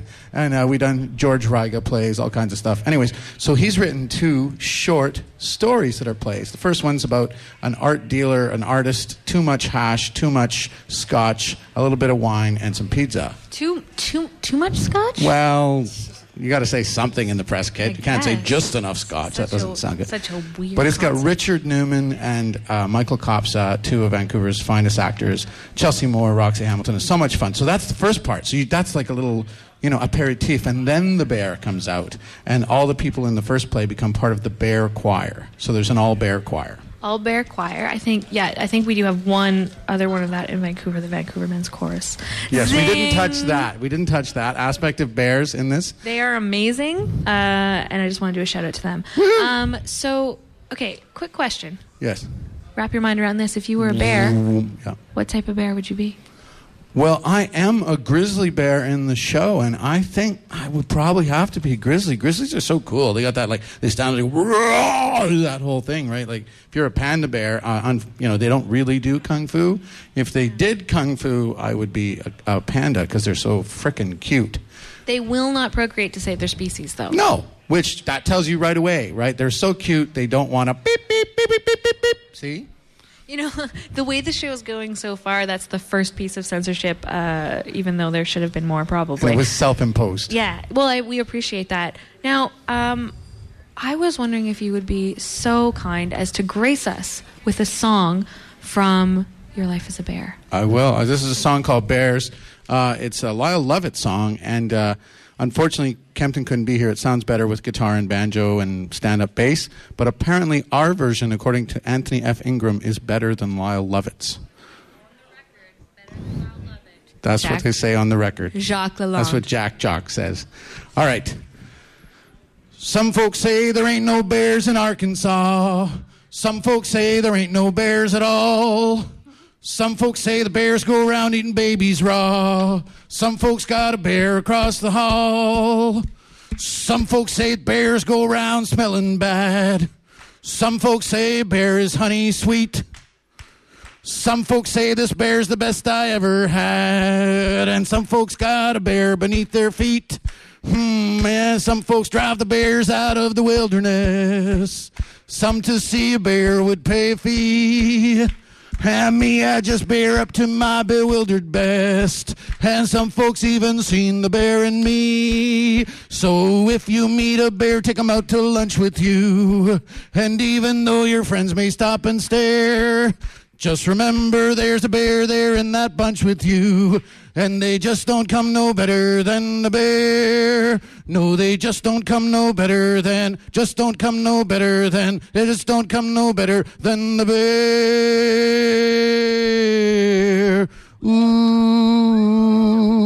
Ooh. That's the bear song. That was amazing. Isn't that cool? It's a great little song, right? And that's not even like the show. That's like the set change. we play that for the set change. Even the set changes are musical. This is your 45th show? Something like that. Somewhere Something between 45 ridiculous. and 50. Because I sometimes do 4 a year. Sometimes I do 2 a year. This year I did the Bear Show, and I hosted there was an open mic gong show, and I hosted the Celluloid Social Club thing. So it's a little crazy. Can you tell us a little tidbit about maybe your first show those years ago? My first show was called Cook. Stephanie Kirkland directed it. It was a Richard Lett play, Big House Productions. And we did it at the Grunt Gallery, which was like you could seat like 35 people. Like literally there were people like right next to me that could touch me. And it was a comedy about the last person that was hung in Alberta. And yeah. Of course, yeah, no, that makes total sense. Whoa, total comedy thing. And we didn't realize it was a comedy because she wasn't directing it as a comedy, but it was written by a stand-up comic, so it made sense. But we didn't realize it was a comedy until we did this thing with Angry Actors. That was Jay Brazeau, Suzanne Ristic, and Catherine Shaw. They were doing Danny and the Deep Blue Sea. We watched them do their show, and then they watched ours, and they started laughing their asses off. And we were like, it's a comedy! So you went with it. I'm glad. It's good probably to know that before it premiered. It's probably good to know that it was a comedy before it premiered, but it was probably good that we didn't know it was a comedy all the way along, because then we would have been playing like, hi, I'm about to be hung. Well hung. You know, it would have been really bad. Thank you. I made the slut laugh twice today. Revolution! She's easy. I think that's on her poster. It's her main deal. Yeah, for sure. So 8:45 tonight Yeah. is like, that's the one I would catch if I was you, because it's coming soon. Exactly. That sounds like that's from her show too, but I'm promoting her show more than mine. That's not right. That's the Fringe. We all support each other. Jacques, thank you so much for joining us and being a bear with us. And check out Jacques tonight at 8:45, and then tomorrow at 4:30 at the Havana. Yeah, at the Copa Havana, the hottest spot east of Britannia. Jacques, please leave the stage. Is it over now? Yes. Goodbye.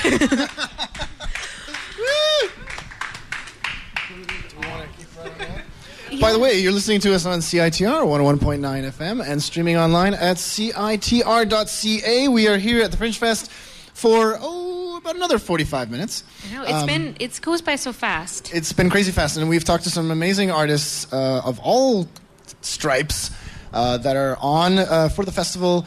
We're going to do Brian? Yeah.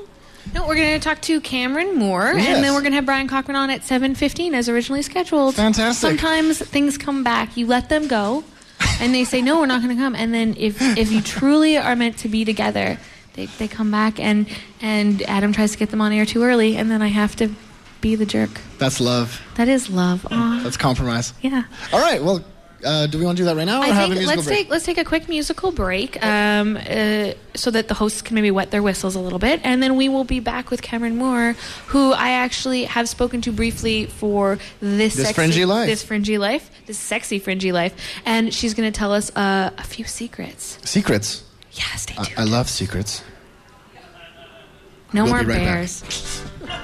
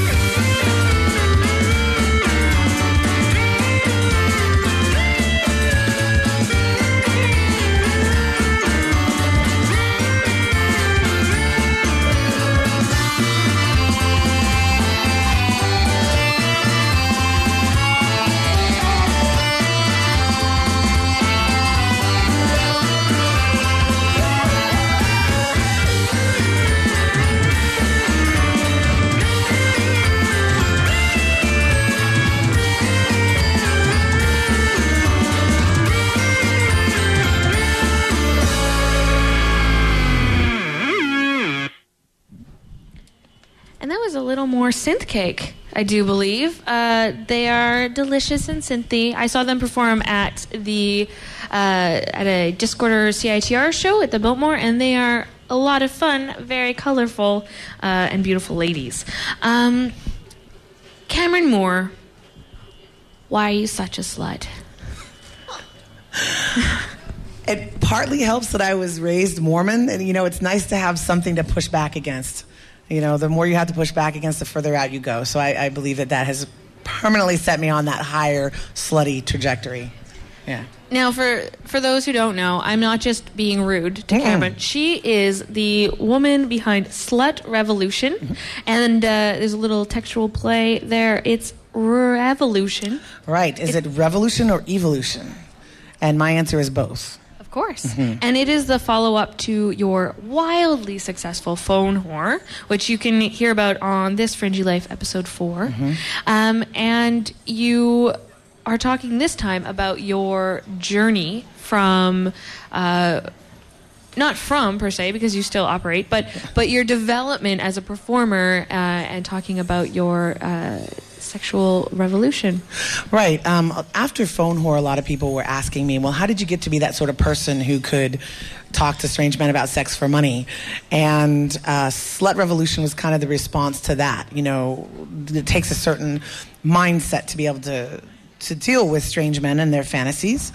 And it took 42 years to get to that place for myself. It was like, yeah, I can pretty much accommodate anything in my sexual imagination. So. And you have another piece of theater that is actually kind of the conclusion to this unofficial trilogy, right? It's called Power Play. Yes. Power Play is a choose-your-own-adventure storytelling show for adults. Audience members get to choose which stories I tell. They're all about sex and the choices that we make during sex. And that kind of came up because I realized that I wanted the audiences to be a little more involved with the shows that I was doing. I'd done 2 years of, hey, let's listen to Cameron tell us dirty things about herself. And I wanted you to take some active involvement in how this story and how this relationship between us evolves. And so you have power and you have play. What are those two elements? Well, power is a pretty common element in any sexual encounter. There's always a juggling back and forth. I personally take a lot of enjoyment in explicitly, overtly using power in terms of kink and BDSM, and yet at the same time I don't want to take it too seriously. I think a lot of times people get hung up on the power dynamics, and you've got to have a sense of humor and lightheartedness around it. Otherwise, it's just, it all goes to protocol and you are my slave and obey me. And it's like, no, you got to have a little more fun with that. Yeah. And now, you've been wondering about the fest. You have actually been producing some smut on demand. Yes. What do you love about smut? About the version that I do? And just about the idea of just dirty writing. I think what I enjoy in producing my stuff, and where I think the real enjoyment and power of smut can come from, is where it's personal, where it's tapping into something directly into the person reading it. A lot of mass-produced stuff isn't really. It's just mass-produced, so it's written more from this imaginary point of view, whereas the stuff that I do in Sidewalk Smut, where I'm out there with a manual typewriter, interviewing people about what they like, and I'm creating something to their tastes, it's got an immediate hook on them, and it's something they can immediately take and look at, and they're like, that's exactly what I want. So I enjoy that the smut can be, if it's really personal, that I think it can be some of the best stuff to read ever.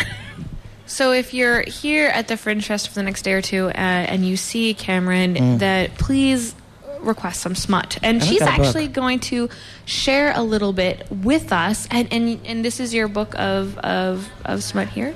Yeah, I collected what I consider the top 20 pieces that I wrote last year on tour, because I was doing Sidewalk Smut across North America. I collected the top 20 pieces, photographs of them rather, and put some commentary in there. And you can ask to buy my book. It's $10. Bang it out. sidewalk smut for lovers, lushes, and others passersby. Oh, some of my favorite people are I know, lovers right? and lushes. I know.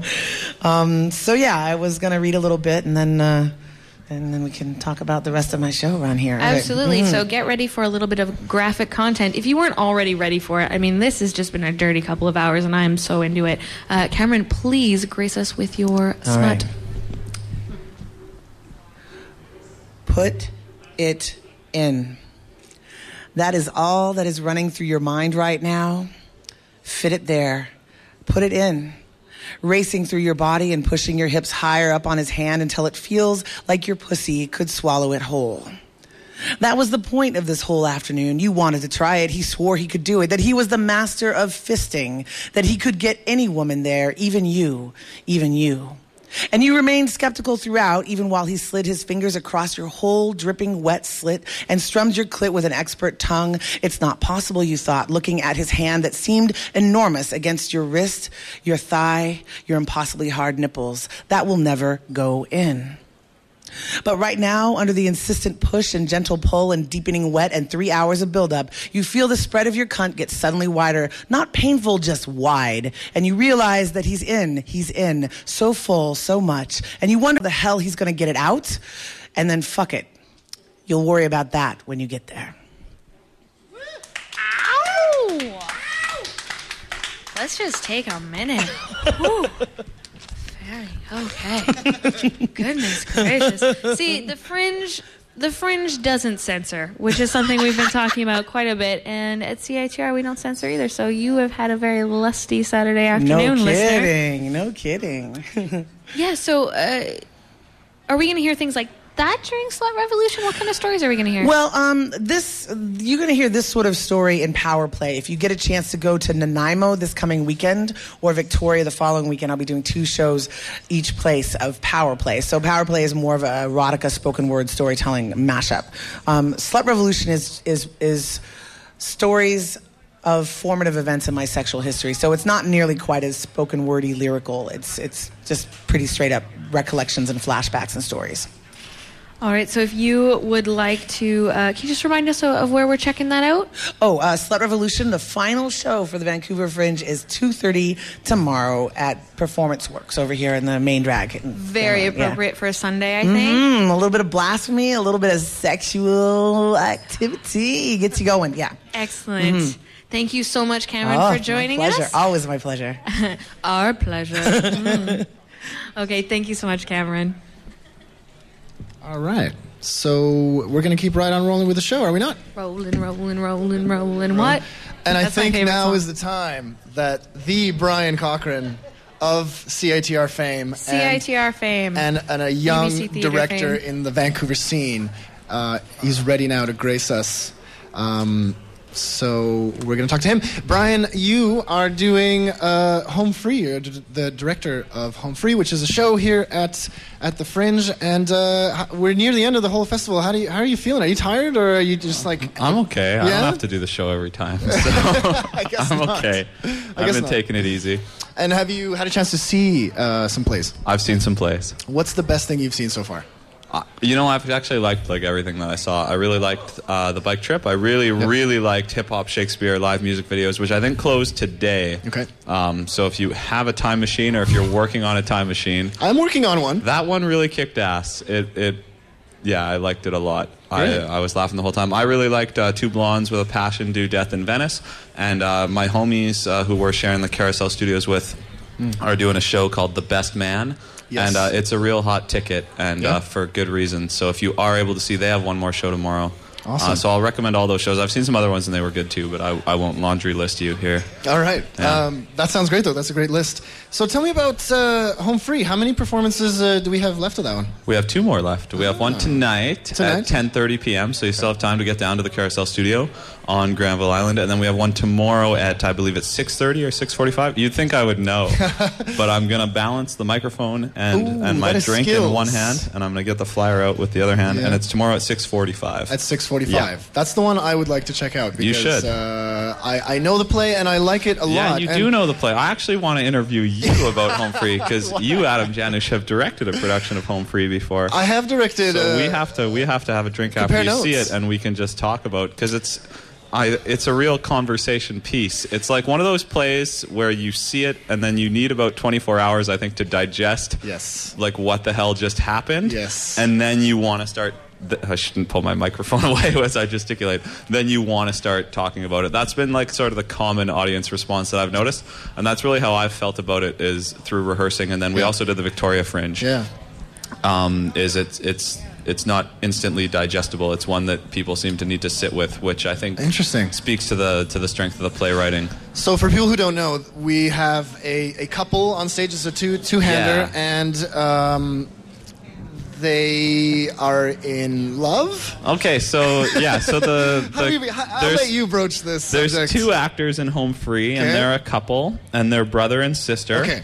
And they live as a married couple, and she's pregnant. And then there's also a couple of imaginary characters that they share the stage with. So it's complicated. So a question on might Facebook, be... their relationship status would be complicated. it's complicated. Thank God for Facebook to give us these terms. Right? What did we do before that? You'd what- be like, I don't know how to describe what this Yikes. is. Oh my God. This was written in 1964, and it's still, like, on Victoria, we had a tough time getting, you know how they say, like, newlyweds and nearly deads? We Right. couldn't find any newlyweds. But when we Only would flyer nearly deads. people and tell them that it was an that it was about an couple. incestuous couple, people would be like, well, I've never. Well, I would not be seeing this. I can assure you. Yeah, it was kind of like that. Hopefully, the Vancouver audiences are a little so bit it's more like creative. I think it's a really nuanced relationship, and it's a very difficult and challenging play to perform. And Marianne and Jay do such a lovely job with it. Yeah. I think they have a lot of colors going on. Well, and tell me a little bit about the directing, because, for example, you have these imaginary characters. What was that like to rehearse with actors and then imaginary actors? Well, it was fun. It was a real trip some days. It was like the play itself. It was really up and down throughout the process, but we tried to just always find a reason for why do they go to the imaginary people. Right. Because it's, for me anyway, if you chart through the script, it's not random, and I think in the best written plays, and even though this is Lanford Wilson's first play, published play, and it feels like an early play if you want to be a dick about it and be like, well, I mean, it feels like early work. This smells like early work. It's there's always a reason, and it's born out of how they use these imaginary people inside the context of their own relationship. So it's like, instead of taking something on you, I'm going to take it out on our imaginary child. Right. Instead of that. like, It's that sort of thing. So they'll get to a point and they have these buttons, and since they're also brother and sister, because nobody can piss you off like family, they really know how to push each other's buttons. And when they go to the imaginary people, it's often to get out of talking about something, to get out of addressing an issue. Right. So that's what we're trying to do, and I don't know. So I think that was the path that we chose to navigate that. But it's also very fun. Yes. And it's pretty darkly funny, this play. And I think sometimes for me, I'm like, I want to laugh, but I don't know if I should laugh. If it's appropriate. But there's some pretty fun stuff with the imaginary people when they watch them like come in and out of the room and stuff. Yeah, I mean, there's this amazing sense of play, right? Because they're both very childlike, and they both love to use their imaginations and play these little games. They do a lot of little role-playing games. Yeah, it has a lot of imagination, this play. So I mean, that must have been a hoot. It was tons of fun, actually. Yeah. So part of me wishes we'd gone even more ridiculous with some of that stuff. Okay. So maybe as we continue with this piece, because I think we might end up doing it again. Actually, we've had some people ask us about potentially doing it somewhere else. Are you revealing something to us here? No, never. There may or may not be an extended run, perhaps. It's possible. Okay. Where there's talks, there's a lot of dollar signs being thrown around, and you know how the theater world is. Yes, business meetings, but my people calling your people. That's yeah, exactly. Yes. I don't know. I have to go to some meeting in Yaletown later. I'm supposed to. Yeah. Anyway. All right. It would be interesting to see. To just go even more ridiculous with some of the role-playing stuff, because I think with a play, I mean, obviously from how we've talked about it with some pretty heavy subject matter, you want to find the light side of it as well. Right. And those moments of role-playing are like the opportunity to do that, and I love some of the stuff they're doing, and I sometimes am curious, like, what if it was like more ridiculous, which is just terrible direction, because if I was acting and the director was like more ridiculous, I'd be like, well, why don't you go shove your fist up your ass? That'd be ridiculous. We can get Cameron Moore to now facilitate that. Who's Cameron Moore? Yes. But yeah, there's a lot of potential in a script like this. So I can't even remember what the question was, man. I've That's okay. just rambled on. Hey, we've rambled some really good stuff about the show, and people still have a chance to tonight see at 10:30 and tomorrow at 6:45 at the Carousel Studio. It's called Home Free. It's by Lanford Wilson. And there are tickets definitely still available for tonight and probably for tomorrow, I would presume. Cool. I would like to see it tomorrow. And we have a bar in our venue. Nice. With cheap drinks. Do you? Yeah, and you can bring them in. It's civilized. Very it's 2012. civilized. You might still have to listen to Smash Mouth when you go to the grocery store, which I never thought would be happening in 2012. But you can at least bring a drink in when you come to our production of Home Free. Fantastic. And on that note, we will leave it there. Wrap it up. Thanks, guys. Thanks so much, Brian. Cheers. All right, so we're going to take a quick musical interlude, but we are not finished just yet. We have a little bit more fringy content for you before we're done. So stay with us. You're listening to CITR 101.9 FM, a live broadcast from the Vancouver Fringe. We'll be back very soon. If I was strong enough, and I would doubt what you believe. But it's not a lonely hour when you're lecturing at me selfishly.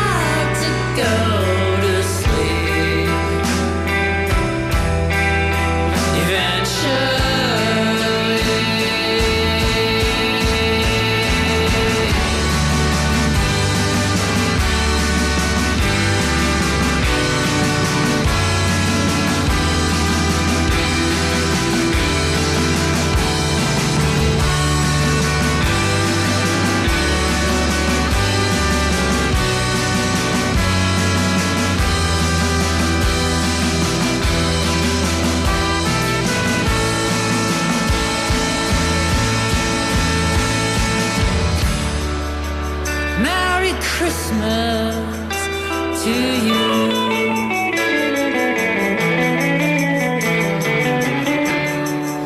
And Happy New Year to you.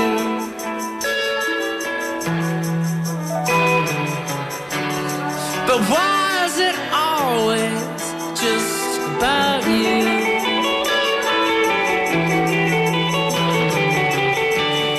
Oh yeah, and happy birthday to you. I was half asleep when someone mean said something true. If you wave your arms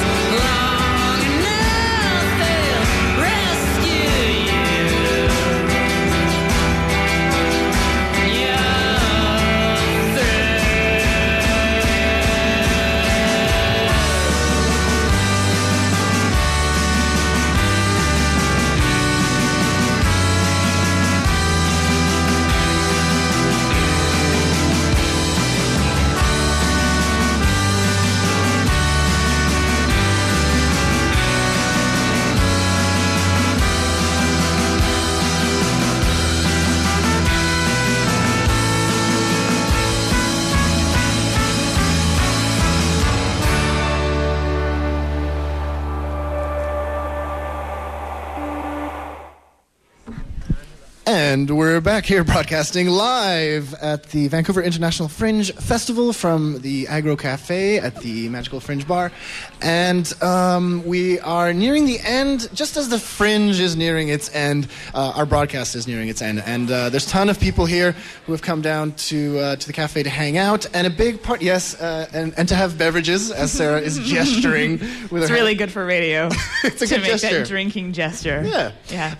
But that's what's happening. And Sarah, I think you can take some credit for the enjoyment of good times and having beverages out here. I can't only add until 9:30 p.m. That's as far as my credit limit goes. Yes, tell us what it has been. Vancouver International Fringe Festival this year is artistic programmer for the Fringe Bar, which sounds like a sweet job. Sounds phenomenal. It's really actually not hell. that special. No. Is that what you're going to say? So I basically was contacted by David Jordan because last year he contacted me and I produced some like alternative comedy shows in town. He's like, can we like make some fun stuff happen at the Fringe Bar? So I did my show, Say What? Readings of Deliciously Rotten Writing.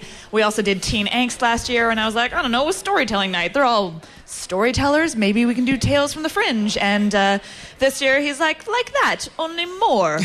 You know, as David does. Just make things happen. Make that better and longer. So for every night of the Fringe, there's been some little activity. We've had, like tonight is hopefully going to be like a little haiku competition. Yes, tell us about tonight. The lovely Dina Del Bucchia is a local, she's very funny. She's a funny lady. She is a MFA creative writing grad from UBC, an accomplished writer herself. She's been doing like Breaking Bad haikus, sort of like summarizing TV shows.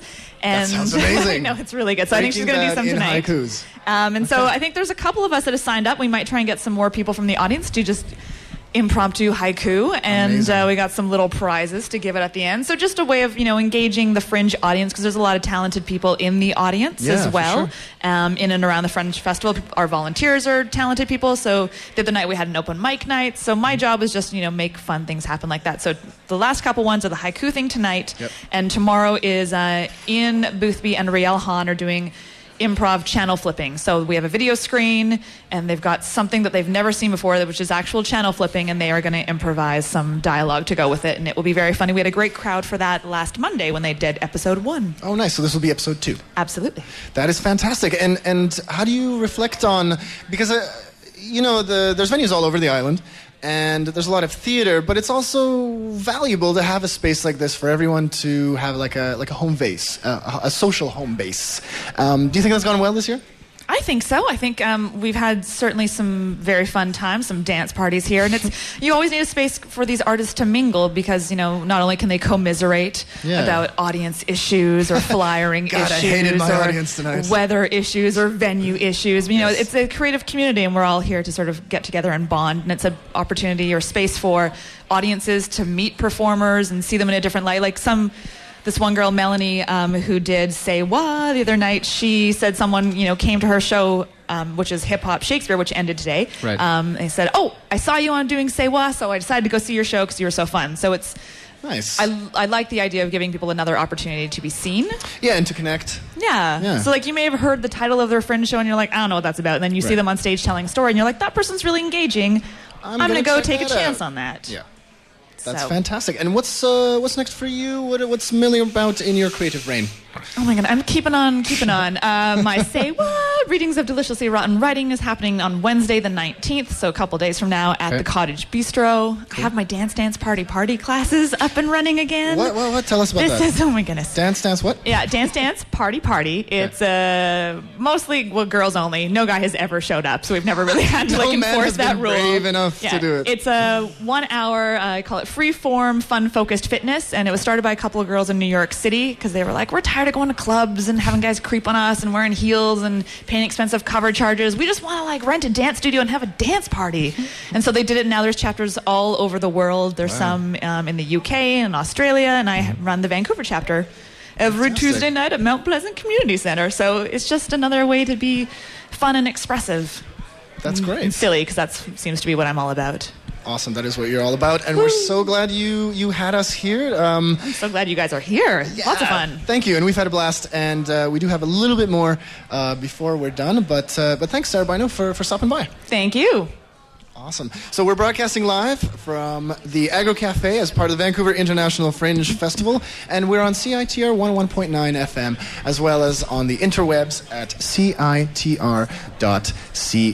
And listen to the Arts Report every Wednesday, 5 p.m. Which, Megan, you host every week. I do my very darndest, and we have contributors from Arts Report. We have contributors from all sorts of levels. So we talk about visual art, we talk about dance, we talk about performance, we talk about sometimes interdisciplinary. You get a little bit of everything. And speaking of everything, yes, that didn't make sense. That segue at all. No, this is a great segue. Trust it. Okay, trust it. Go Go with with it. Okay. Go with it. One of the most noted performers at the Vancouver Fringe Someone Festival, who does seemingly everything. yes, is Jem Rolls. And what we are going to do is after Bring in a chair. Bring a chair. he has just come now. off a performance. He is exhausted. Yeah, he is a little deflated. I Oh, think my God. he's deflated literally. Deflated is definitely the word. Yeah, I need some air in my lungs. If anyone's got an oxygen tank around here, I just sort of stick it in my mouth and reflate myself. But you're feeling good. You're yeah, feeling I'm strong. feeling just about all right. Yeah. Okay. So, but anyway, yeah, the show was great. I sold out, so that's all very nice. And that show is 10 starts and an end. Yeah. And how many starts can you really get per end? 10? That's Well, a lot. that's kind of a point. But actually, I came up with that title quite a long time ago before I realised what shape the show was going to have. So it's only got so much relevance to the actual show itself. Though some reviewers have seen a postmodern sort of arc. to Yeah, the you show. can see postmodernism you anywhere. can see postmodern arc in anything if you want to, and they did. So that's nice. So anyway, so it's not terrible. Yes, but I suppose there are about 3 or 4 starts within the piece, and I'm not even sure which piece is actually the end. But of course, the show does finish because I'm now here with no air in my lungs. Yes, well, I mean, it takes a lot of air to do the longest tongue twister in Canadian history. Yeah, but it's only a minute long. Yeah, but it's 150 place names in 1 minute, so it's ridiculously fast. And yes, that does kind of get rid of a lot of air from the body. Do you do a lot of... Basically, I'm suffering from oxygen deprivation as we speak. You do a lot of deep breathing in I think preparation. actually, I've done about I've done towards 3,000 shows, and I think I've actually learnt some kind of circular breathing, like Tibetan monks do or whatever. I think I've my own cold, ham-fisted version of that. I've learnt myself. Wasn't it Kenny G that was able to hold a continuous note? Well, thank you very much. You're the first person to ever compare me to Kenny G. Congratulations. This conversation's going a bit pear-shaped, to be honest, folks. I should give the mic back. Yeah, no, that's all Adam. We didn't prepare that. Yeah, okay, right. You okay. own that 100%. Yeah, okay. Well, I do not want to associate He's been looking that. for a chance for years to slip that in. Yeah. Kenny G. And as I said, you are a Fringe favorite, I think, just because of your persistence. Yeah, longevity. I was gonna refusal to say die. I was gonna say talent and right. I was All also that, yeah. and like variety, but no, for sure, not that other stuff. Definitely Yeah. persistence. I mean, I was talking to someone who met his wife in lineup for your show. Yeah, Brought them together. Yeah, they've now had a kid. That's nice. Did they name him Jem?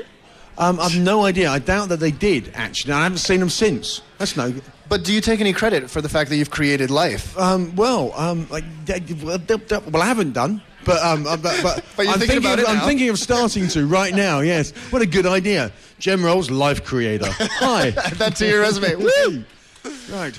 Now, as well as doing your Fringe show, you are sort of the brainchild, the conspirator behind a special event that's happening tonight. Oh right, yes. I'm the only person who knows what's going on. Yeah. Is that what you mean? Yes. By the way, I am the conspirator in chief in solo. Well, there's a whole bunch of us, but yeah, basically, I'm the only one with a plan, and I always think that if I'm the man with the plan, you're in trouble. So you're all in trouble. But yes, it's about 11 o'clock at the Performance Works, payments by donation. Anyway, it's about 20 Fringe performers. Luminaries from a whole number of Mr. Kinski's cabaret of bullshit. But anyway, there are numerous people in it. Martin Dockery from The Bike Trip, and Carol Ann from Burnt at the Stake, and Cameron Moore from Slut Revolution, and Vanessa from The Obispo, and Jason from... But anyway, a whole series of really, really classy people. Well, you've got everyone we wanted apart from Peter and Chris, who were busy. So it's basically everyone apart from Peter and Chris. Well, we'll shake our fist at them right now. Here we go. Yeah, they're on a stage. Yeah, I'm good. I've got a good fist for radio. I don't know. Cameron Moore- I'm Cameron still Moore looking got for a the laugh double out of that entendre one. in that one. Right, okay. Cameron got a laugh okay, out of that. yeah. And Two also, bears, two fists. That's what we've done, and Yeah. that's really. I'm really proud of our broadcast. I think because of Right, that. okay, right. So, also, by the way, I have got a play in the Fringe. So I've written a play, and by mistake, I'm never writing another one, I can tell you. Yeah, anyway, God, it's just grief. Anyway, so, yes, the piece is, it's about a Canadian who does extremely well for herself indeed, because she rises higher, faster, and further than any Canadian has ever gone, because she becomes the first Canadian president of the United States, which is not bad going for a trailer park girl from Manitoba. So it's a comedic farce.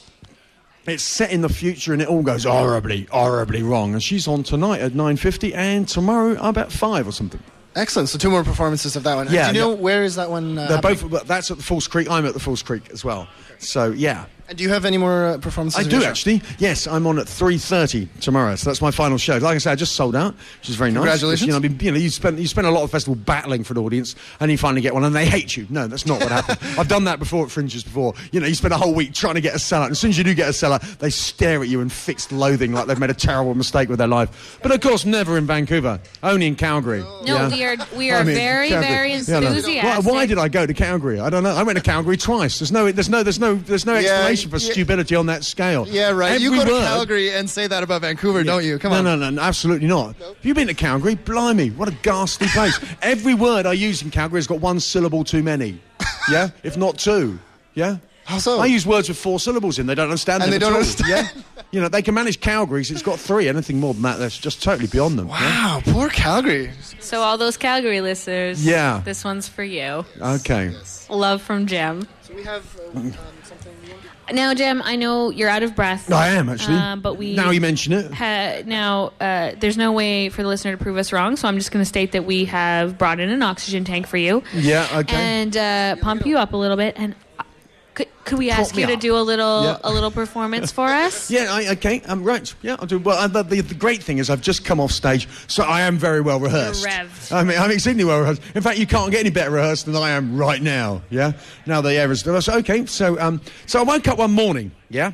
And I saw that the night before I'd written, "The world is young and in love with itself." And that's nice. But then on the next page I'd written, "The world is old and bitter and hating the envious of the young." Because the day before, I got up, got the number 8 bus downtown and walked straight in the mall. And the first thing I see is some noisy 10-year-olds. But then I see some 50-year-old couples tutting at the noisy 10-year-olds. And I think, were you never young? But then I think, well, hey, it was always this way. Because I grew up in an atmosphere of intense disapproval of the young, of crusty, crotchety, crabby, post-Empire British people going, "These young people today will never amount to anything. We're doomed. We're doomed." And the hair, and the noise, and the clothes, and the moves might change, but it's still pretty much, "These young people today will never amount to anything. We're doomed. We're doomed." Because I bet you, a few million years back when the first proto-human, a hominid, stuck a foot on the jungle floor next to some nice stretching African savannah, I bet you there was a whole bunch of disapproving elders up in the greenery, shaking their heads and twiddling their opposable thumbs and going, "These young people today are an awful rabble. We're doomed. We're doomed." Because, from ancient Greece, there is a bewailing litany which reads, "I see no hope for the future of our people if we are dependent on the frivolous youth of today." Which is another way of saying, these young people today are a ghastly bunch of oiks. We're doomed. We're doomed. Because, from even further back, from ancient Babylon, there is apparently a clay tablet which loosely translates as, "These young people today are a shocking gaggle of rotters. We're doomed. We're doomed." And I have to admit, sometimes I look at the young folks and I think, this lot are going to run the world. Hope I die before I get old. But on the other hand, people my age are now running the world. And how well are we doing?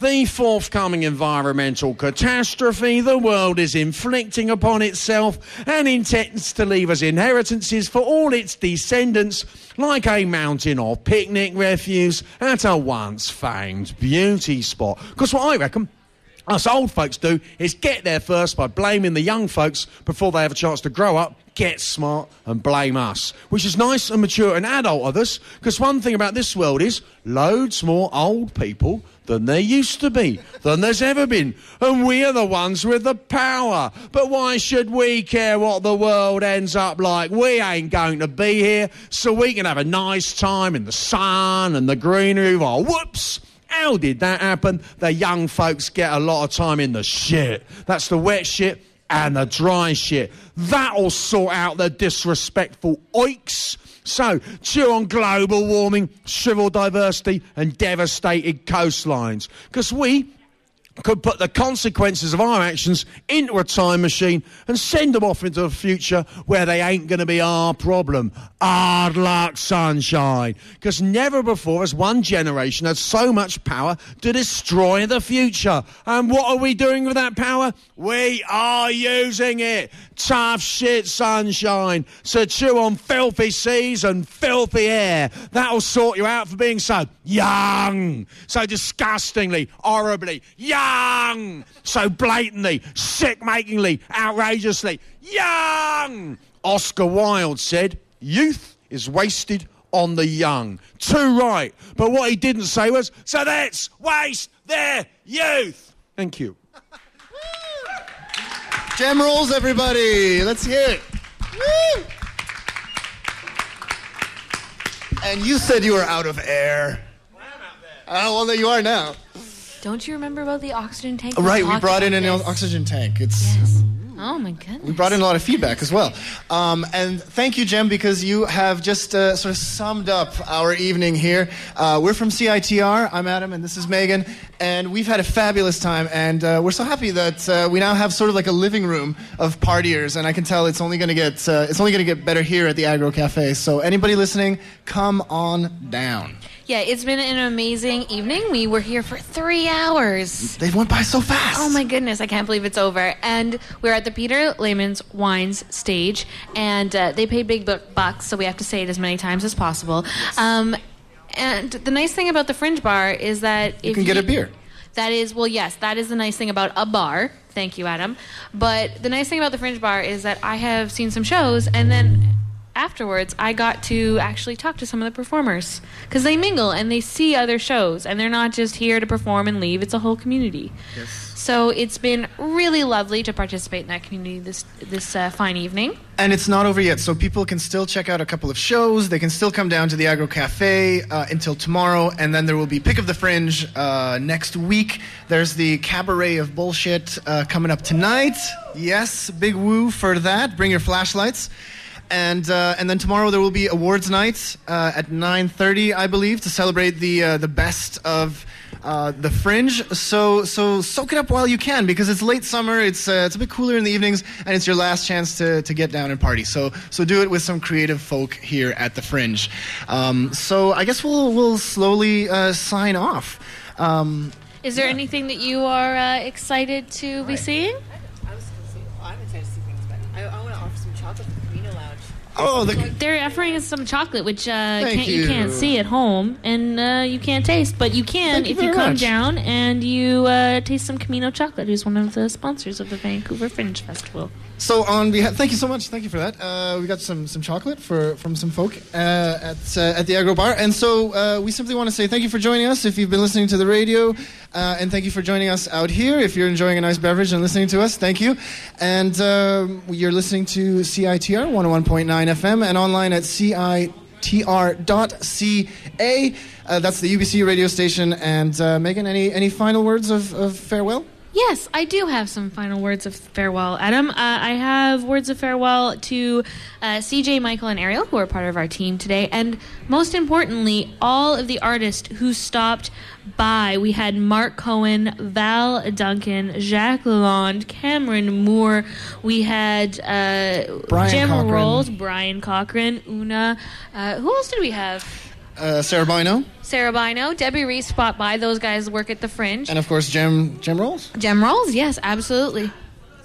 Yeah, Una Asada, as I Asada, mentioned, yes. and you know, we had a lot of drop-ins, which is really nice to have a piece of live event happening. You never know who's going to drop by. And Tom Hill of Pump Trolley. Yes, Palm Trolley. And a lot of those you will be able to see post the Fringe at the Pick of the Fringe, as well as the Olio Festival.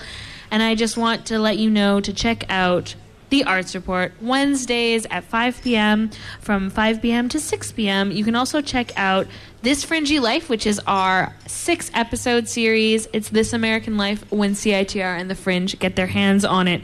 And you can check that out at CITR.ca and VancouverFringe.com. Thank you to the Fringe and a lovely good evening. To you all, good night.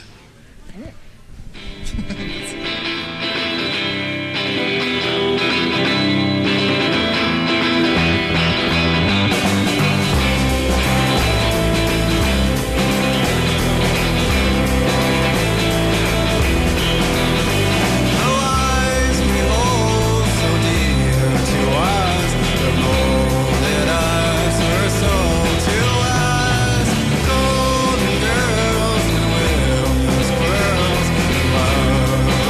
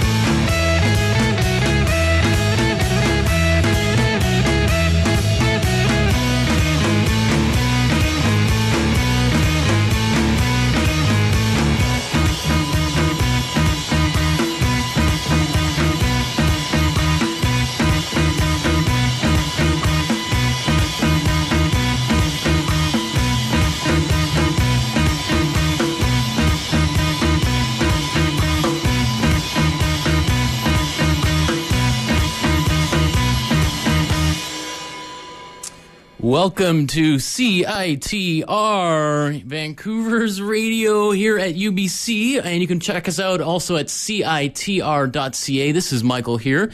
You've just been listening to 2 hours and 45 minutes of live broadcasting from down in Granville Island. We were broadcasting live from the Fringe Festival. There's still a couple of days left to check out all the really cool stuff going on down there. There's festival guides all over the city.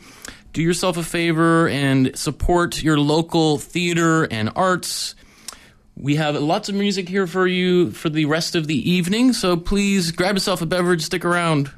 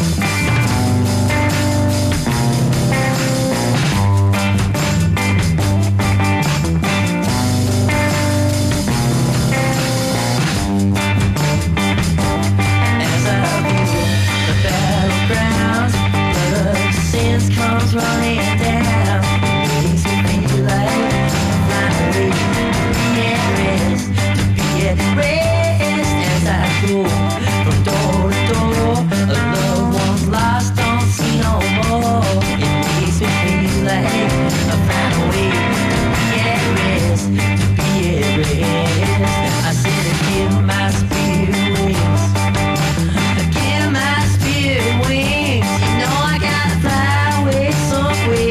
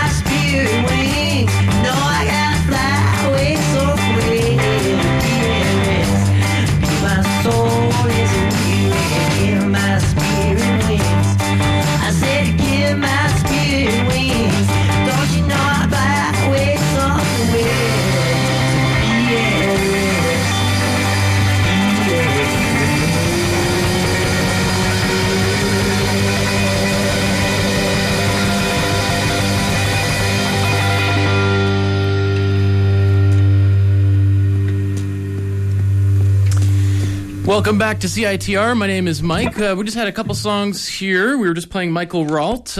He's, I believe, from Edmonton. I saw him at the Works Festival in Edmonton just a few months ago, doing some performing. And then before that, we had Man Your Horse, which was performing a song called Breakfast for Dinner off of their most recent album, Shorts. Please stick around. We got another hour here. Hear me in the studio playing some music. We might have a special guest, so stick around. Every Monday and Friday, something extraordinary goes on at CITR. It's the scramble to put together a news show that offers an alternate view of the headlines.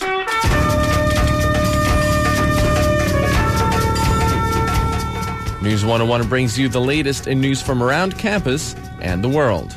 So if you're tired of the same old take on the world around you, listen to News 101.